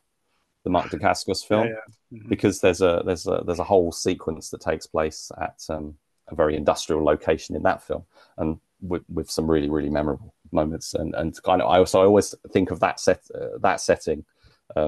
That is something I was reminded of in this sort of thing. The film has quite an interesting look to it visually as well. So it's sort of like I don't know if it's grading and whatever, but it's quite colourful compared to, say, like We Are Home, which is more sort of more dour sort of colours. And that this one's quite warm. There's a little bit of motivation for the character in, that we learn that there's a kidnap, and this is another film that's got a really bleak kind of turn of events at the end. And so there was a couple we talked about earlier where things don't go the way things might usually go for the hero, and that's certainly true here. So I'm not going to say what it is, but definitely a little sting in the tail, an uncomfortable sting in the tail. Absolutely. On that one. Right, on to, I believe, Fuse. Yes. Now, would you believe it? This is another one from Australia. So this is James Chappell this time, working with the Beedman twins, Taryn and Shay. This is kind of circling back to something that's a bit more aesthetically like We Are Home. It's kind of dark, sort of blacks and green sort of aesthetic sort of to it. Really interesting stuff going on in this one. Very confusing, I felt, but aesthetically really interesting. Very visually striking. Really good action choreography by Igor Breakenback and some really, I mean, we could have talked about this one under the In the Mind grouping as well, because absolutely, it starts off with this moment of sort of introspection of sort of fighting your own doubts and fears, sort of being manifested, that sort of thing. But then it sort of develops, and we get this sort of body swapping kind of moment going on. Or a bit like what we'd say. We were just talking about a film where characters have got like these superpowers or whatever it is, and the same is true here. We've got these characters who it's not quite explained. We don't know, but they've got these abilities, and in one of those is to basically control others.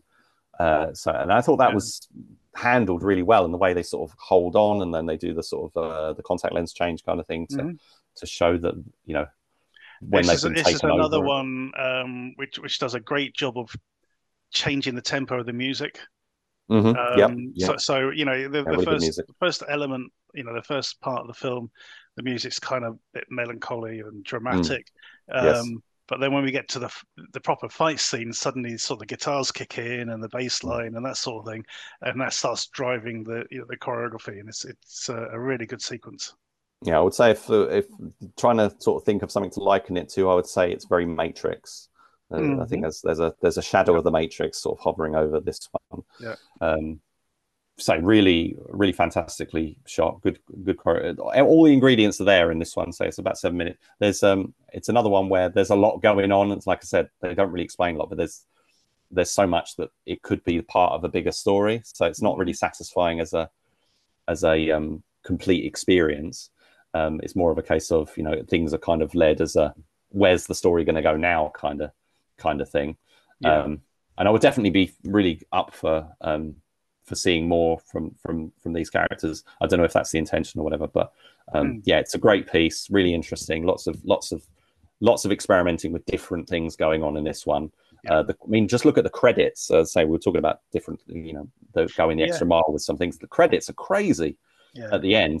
In fact, they're probably a bit too crazy because I found it hard to sort of read who was doing particular jobs and stuff, but they try all these different fonts. It's a bit like the recent Spider-Man cartoons. Into the Spider-Verse. Spider-Verse, Cool. Do they do credit stuff on that then?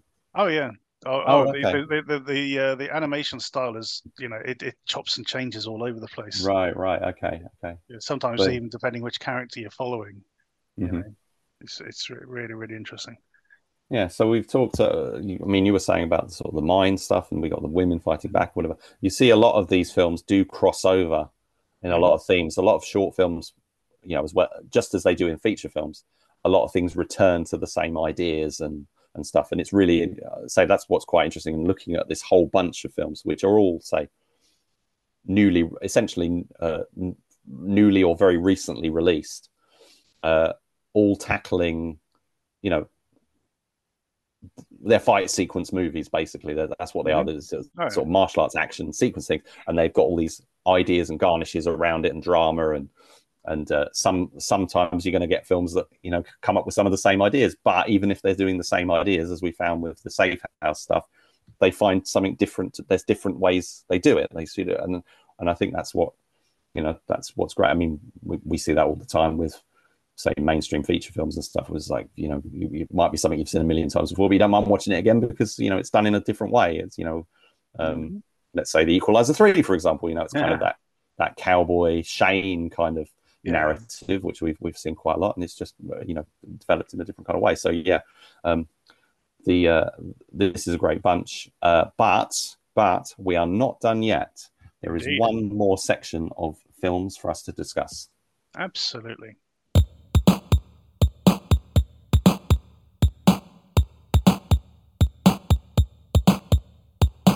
Awesome. Okay, we're moving on to, what do we call this one, Rich? Well, we've kind of called it Revenge and Rescue. It's a classic trope of these kind of movies of characters, trying to find someone, rescue someone. So all the films in this sort of develop that kind of idea to different degrees. We got 4 films. And we're going to start with Behind a Closed Door, which is a very basic concept, executed with minimal dialogue. Very much a fight scene, short, but I think it sort of sets itself up nicely. Say, without any real dialogue, we get the impression of who the main character is, and an indication of what his objective is. And we basically got 2 doormen standing in his way. And that is the crux of the sequence. Do you know how I'd best liken this particular shot? It's as if Steve Lawson looked at John Wick and went, "I can do this," because as we know, Steve Lawson will take a segment of a novel or something and then sort of fill it out into feature length. So what we have here is kind of like the prologue to a bigger scene. This guy turns up at this nightclub. He's looking for somebody. He wants to get in, and I'm watching it. I'm thinking, I can't wait for this guy to get inside the nightclub. And then I realized, oh wait, no, this is it. This is this is going to be the whole thing. Him fighting these 2 bouncers outside, which in and of itself was a good scene, but it made me want more. I wanted to sort of see this guy get in and sort of mix it up a bit. But there you go. Yeah, there was a film we talked about a long time ago. I think that Sibley or Sybil. Who's in that one? I can't remember his name. I think it was Jeffrey something. I apologize. I love all these guys. I love all these films, but my memory is terrible. But I definitely remember the film was Cible. Yeah, I remember it. And remember it. that is another film that's kind of got a couple of similarities to Behind a Closed Door, but he does get inside, and wreak havoc. So that would work really well with this. So this is the protagonist on this one is a guy called Mark Krisk, and he's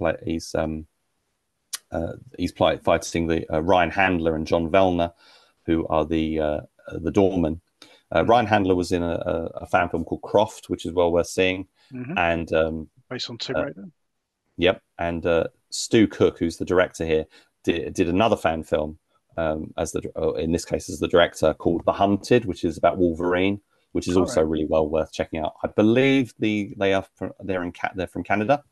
I think they're a Canadian team in this. And I thought it was a really solid, a very simple concept, very basic. I've seen a couple of other shorts recently. I can't remember the name of it, but there was another one where basically it's a bit more like that 1 minute kind of thing we were talking about earlier, where there's a guy trying to get into a club. And I did see some similarities to that. A lot of these things kind of return to the same kind of situation. There's not really much more to say about this one, but the No. next film I want to talk about is what happens next after Behind a Closed Door. Mm-hmm. So in our next film, which is called Ubuntu Uppercut, that essentially begins with a guy bursting through the door.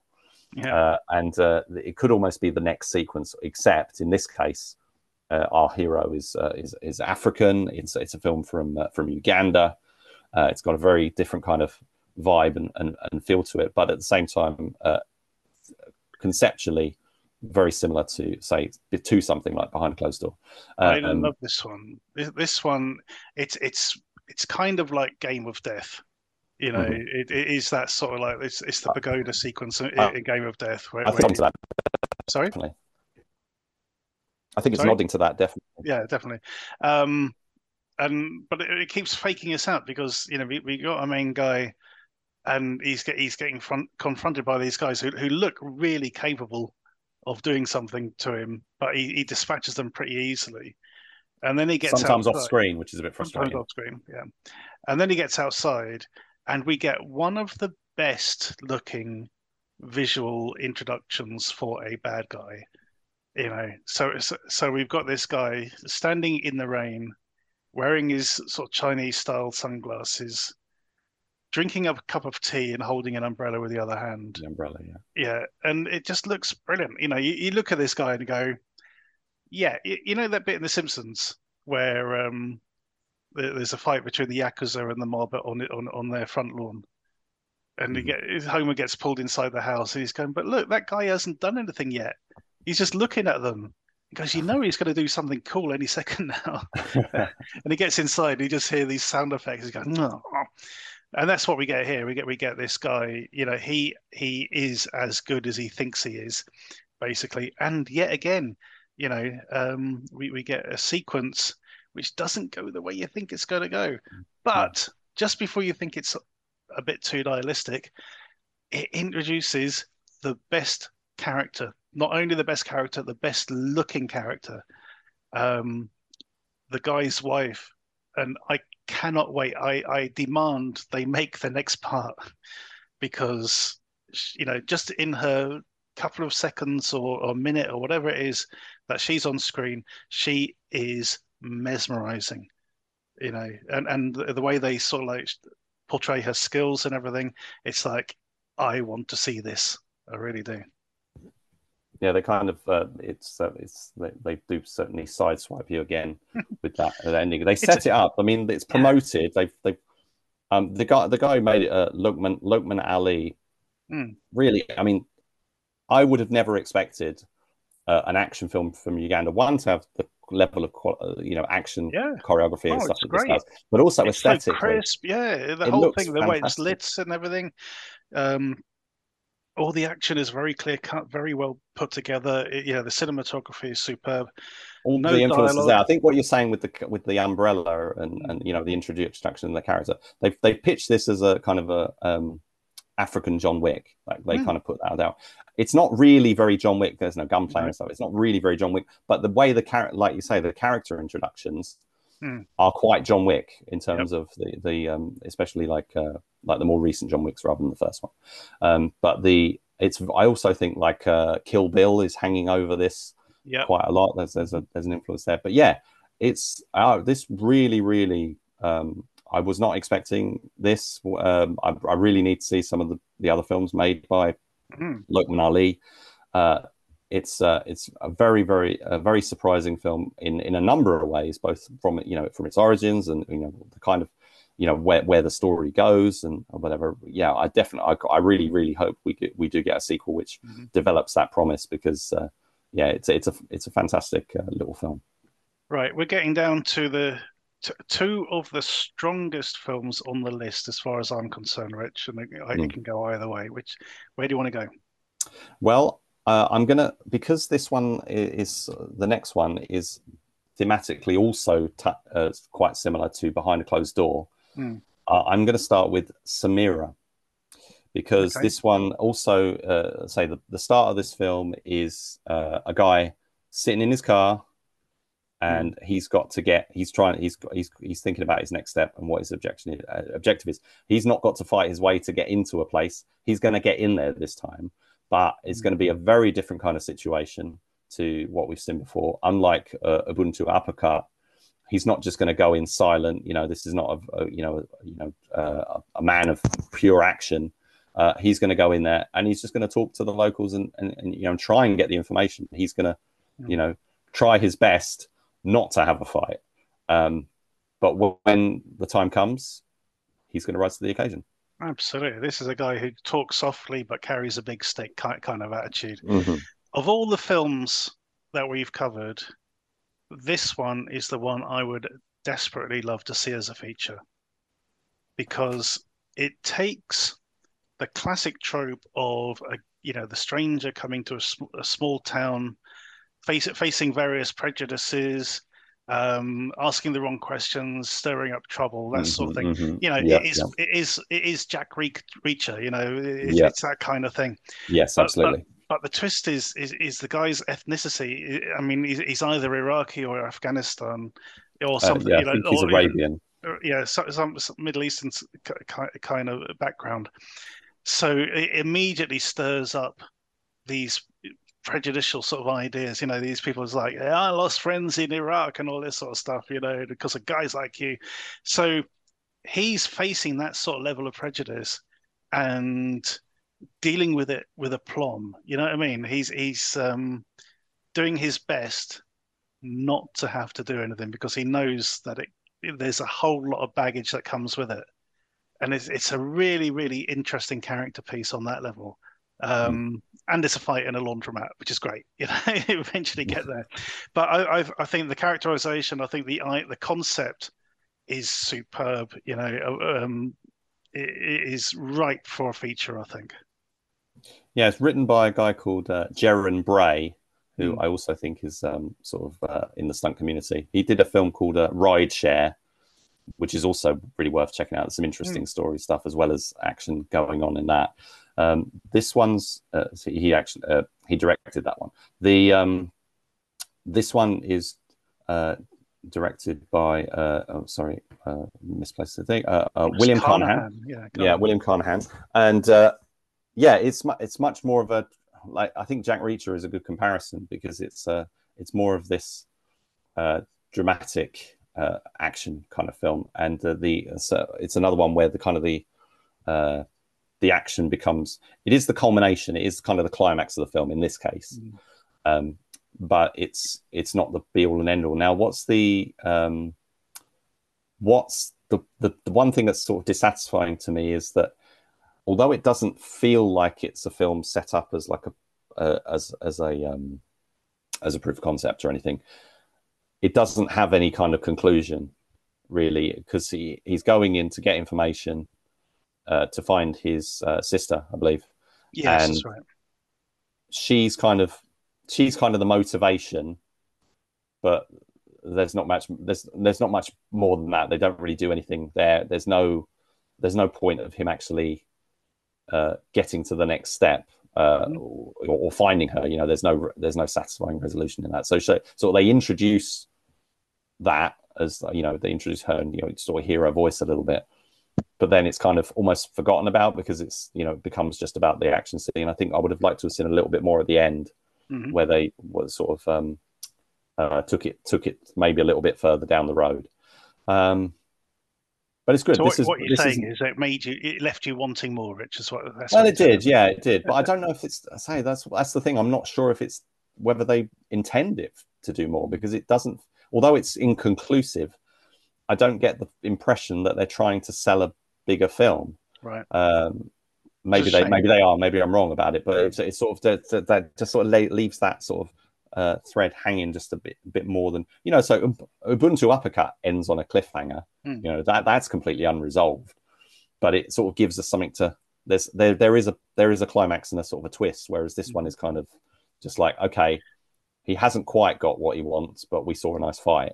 But it's I don't know. I think it does sort of like lead into, because he sort of basically tells them where he's staying, which means he's going to be inundated with bad guys, basically.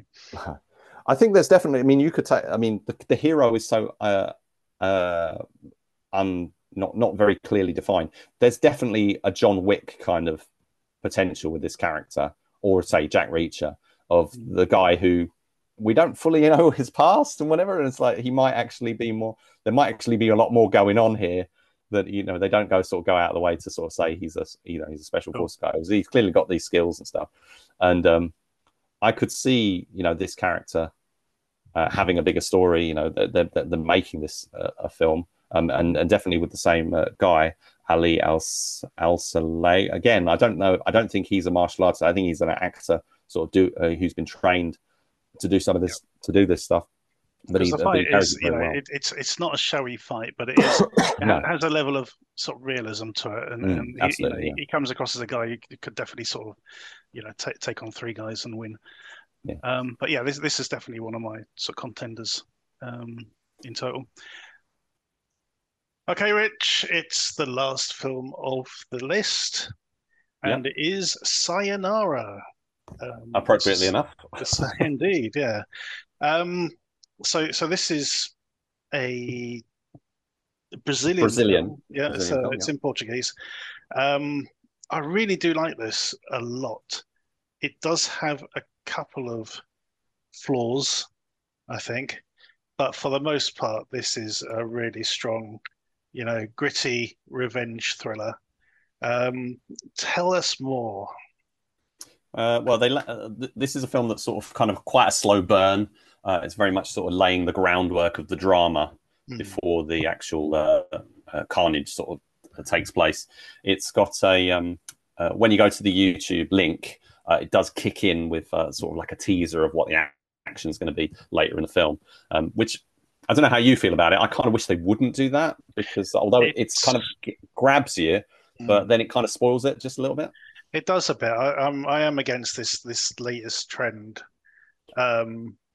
because it's basically, the marketers not having any faith in their own product. If you see what I mean, it's like saying, "Look, this is going to get exciting in a minute." Even in the trailer, we get these trailers now which have a teaser for the trailer at the beginning. And it's like, look, we're going to have to do some establishing exposition at the beginning of this, but don't worry, we'll show you the good stuff. It's all about that sort of catching the short attention span, isn't it? And that, I think it's also, when you go on YouTube and they, if you hover over something, it sort of like scrolls a little preview, starts playing a little bit. That's right. I think it's all to do with kind of that and grabbing the attention and doing. We've seen it on, I think it was Oath of Honor. I think it was Vietnamese film. We saw Godfrey Reichwart's stuff. I've seen that on a few, even though they're only 4 or 5 minutes long. Exactly. Yeah, even his stuff does it. I suppose that aside, grab you. Sorry. Yeah. That anyway, aside, getting into film proper then. Yes. We find this young woman grieving. Basically, there's nothing really established at first. It's very slow. We don't. It's a film that doesn't really have any dialogue for the most part. I'm not sure the heroine ever actually speaks. I can't remember. I think she exactly. I think she's having a conversation with her boyfriend leading up to the inciting incident. Right. Okay. Yeah. So she's basically So then we get a flashback later on, which establishes what happened, and essentially they were, they crossed paths with a group of fairly racist, bullies, and her husband is beaten to very severely, very brutally, very brutal beaten to death, and that scene itself is. I was a bit disconcerted, not by the the language and the slurs and that sort of thing, obviously, but they're in the car and this guy approaches them and he's cut and the guy never actually really sort of defends his wife. It's sort of like it's left. He's very, very passive. He's almost completely passive, and he gets upset about the slur. Yeah, it's not when the guy's sort of like, it's not like a, get away from my wife, what are you doing kind of thing, when he's sort of like sleazing on her. it's just the slur that is this sort of thing that prompts him into action, and is actually what leads to the thing. But anyway, I don't know why it was that way, but that's the way it is. That part of it sort of didn't quite work for me. But boy, that things get brutal from there, and after that we get the development into the actual the sort of mission of vengeance part of it, where she's actually sort of getting up. It reminded me a lot of Korean sort of vengeance kind of movie, lady vengeance kind of stuff. And I thought even something like the Villainess as well. There's a little bit of that sort of neon aesthetic that comes in at the end with the whole nightclub sort of beatdown, action sequence that happens at the end. What did you think? I really liked it once it got to that inciting incident and went forward. The grieving bit at the beginning, I don't think it was really clear enough as to what was actually going on. There's a lot of faffing around, a lot of very useless sort of flashes of the past and that sort of thing. It's nothing that you can sort of grab onto to sort of go, right, I see where what sort of headspace she's in or anything like that. However, we can see her training, which funny enough reminded me of Silent Night a little bit. It's one of the things that I love about the trailer for Silent Night is the fact that he's this mild-mannered guy, but he trains himself to be a badass sort of thing, which I thought was great. And that's what she does here. She goes out of her way to sort of learn how to box and that sort of thing. There are a couple of other niggles. There's a little bit where somebody turns up at the house, and you're like, well, okay, well, who's that? Because he's never seen again or has any context whatsoever, which is really silly. But yeah, Go on. No, sorry, go on. I'm going to say that the whole sequence, the second half or the final act, starting with the fact that we don't see the first kill; it's all done in the bathroom, and we're looking at it from the main heavy's point of view. He realizes something's wrong because this guy's taking ages in the loo, and he can hear things, behind the sort of the music in the nightclub. He can hear stuff going on. And then she comes out, which I thought was great. That whole sequence, superb. Very John Wick as well. I thought it's quite elements of that. There's because there's what happens is she's got the when they first meet, basically the whole thing is her fault to an extent because she's blooming texting on her phone and whatever when she's driving, if I recall correctly. And she nearly runs over these guys, which is what attracts their attention and kicks things off in the whole first place. So I think, but it's all blown out of proportion. I mean, it's an excuse for them to be arseholes and racist arseholes. Yeah. And then her husband makes the situation worse. They could have gone, and he could have turned around and go, "Oh, you okay? Fine. Okay, let's just go. Let's get out of here," sort of thing.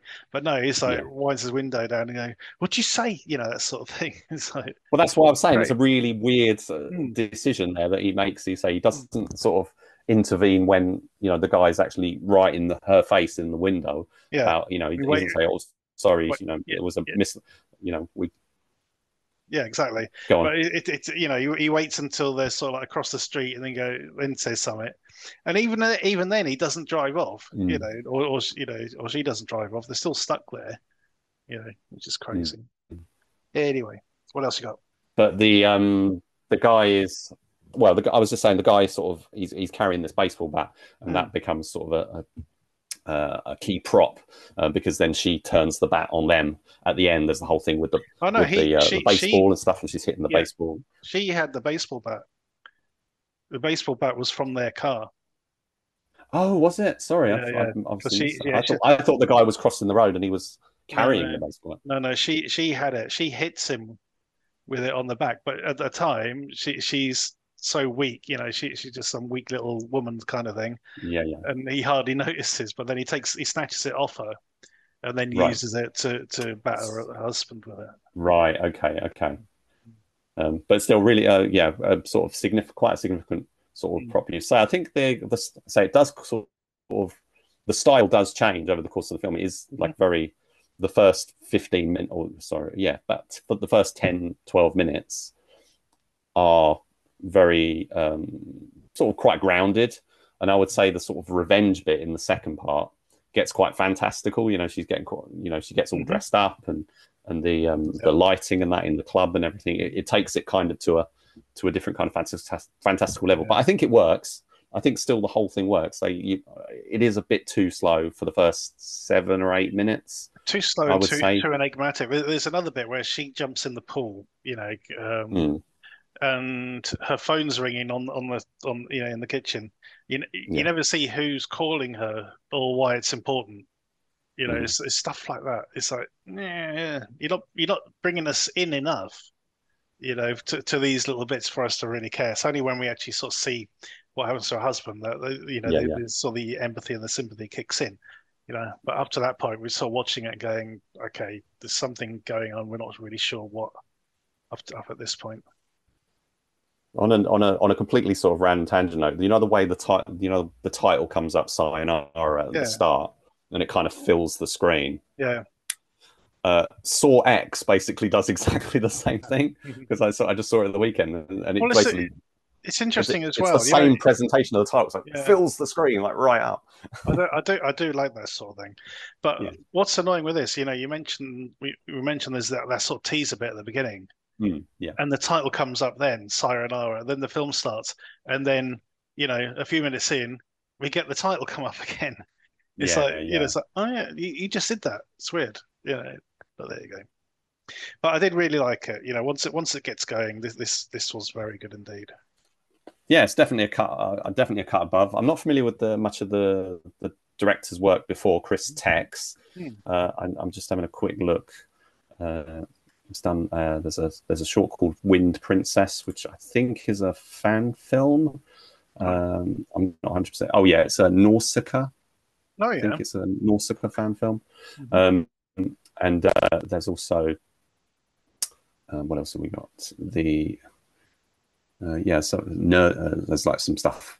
I think a lot of it's Portuguese, so it probably hasn't really sort of migrated to our shores. But I think Sayonara is definitely sort of something that's going to sort of hopefully sort of put him on the map internationally. And with this fan film, maybe that will take things a bit further, because I think there's definitely a very talented filmmaker. I mean, the cast were very good as well, I must say. The actress in the lead. Who was Samira Hayashi, was very good, and Miguel Nader as the sort of leader of the gang is very intimidating and makes a good. He's like Vin Diesel if Vin Diesel was a Nazi kind of thing. Yeah. And there's a high body count in that sort of final club scene. It's not a one-on-one kind of situation. The violence in this is on a level to the film Insane that we covered earlier. It's quite risky. There's a very nasty sort of stabbing bit, and then sort of the knife sort of dragged up through the body. Yes. Great stuff, really. Really good. I'm definitely pleased. Great one to end on. I think it's one of the more sort of lengthy and substantial of the shorts that we've sort of curated here. We've gone through so many, 30 we've had here. What have just before we sort of wrap it up, what have you sort of what would you say of your favourites of the ones that we've covered, if you can remember through all of them? I mean, I think my top two are Bounty and Samira. So they really did it for me. Bounty because partly because of the music, partly because of the way they choreographed the film to the music, and just the sheer energy of what they actually pump into it. It gets my vote. But also, as I said earlier, Samira is the one for me which had the best narrative. It's the one that I would love to see extended. We've seen this set up so many times. The sort of the stranger walking into a small town, meeting a certain level of prejudice, that sort of thing. But I don't think we've had it yet, where it's like somebody from Afghanistan or Iraq or somewhere in the Middle East, and having to deal with that and at the same time deal with some scumbag criminals. It must be so difficult to sort of move forward through all of that to achieve his objectives. So, yeah, I'd love to see that being blown up to a feature. And then thirdly, I'd say Agent Red 2. Oh yeah, well that's what I was going to say. Agent Red 2 is one of my sort of key picks. That I'm not expecting that you guys listening to this to go and watch. I mean, it'd be fantastic if you did go and watch every single one of these shorts. But if you only pick a handful, I would say say go with Mike's recommendations and things like obviously whatever's piqued your interest from what we talked about. But I would say Agent Red 2, Ubuntu Uppercut. Oh yeah, yeah. And definitely Chopsticks. Of course. And if you've only got a few minutes, Fight or Flight, because that'll give you a great flavour. Yeah. But all of these, in one way or another, are winners. What's the other one called? Was it Flight Lesson? The other God for a Kite one? The Lesson. Yeah, the lesson is very good if you've only got a minute to spare. Yeah. And also Daniel Locke's Heroes 2, Sour Trade, and Stratagem was the other one. But yeah, the choreography in those are really, really strong. Really worth checking out. Cool. All right, that is the end of this week's episode, or this episode at least. We shall look to doing another short shots soon. I nearly said short shots shortly. That would tongue-tied. But we hope you check some of these out. Most of them are around about this sort of 10 minutes or less. A couple like Sayonara and what's it called? A Drowning Heart. Drowning Heart, yeah, that's a bit shorter, about 20 minutes long. Yeah, 20-25 minutes. But most of them, you can sort of eat them in bite-sized chunks, which would be great. Yeah, go check them out and check out, have a look at what else turns up on that page when you're, scanning through. Give them a like, give them a subscribe, because some of these get lots and lots of views, and others don't get many at all. You'd be surprised actually how low some of the viewing numbers are on some of these really, really good shorts. Anything you can do, whether it's comment or give them a like or subscribe to their channels and stuff, it all makes a difference. So and helps it with algorithms and stuff, which is we're very much in favour of supporting all these people. It's whether it's someone who's quite established like Godfrey Reichfart, or somebody who we're not, or somebody up and coming like Aidan Sussex, or even somebody who's we're only sort of seeing their sort of stuff for the first time, like Martin Reyes with Z43. So keep an eye on these people and support them as much as you can. Absolutely, and whoever it was who did that bloody Ubuntu uppercut as well, because he keep it. Oh yeah, Ali Lockman Ali. Yeah, definitely. Yeah. He's got loads of films that I need to check out. Not he doesn't concentrate necessarily on action stuff. He varies, I think. But definitely, he's one of the directors to keep an eye on, look out for. Damn good filmmaker. Okay, thank you for listening. Tune in again. Actually, before I do that, okay, don't forget to check us out on Facebook and Twitter at the DTV Digest and the Short Shots, where Rich will put a link to a new short every evening around about 8 o'clock. Thank you for listening. Tune in next time.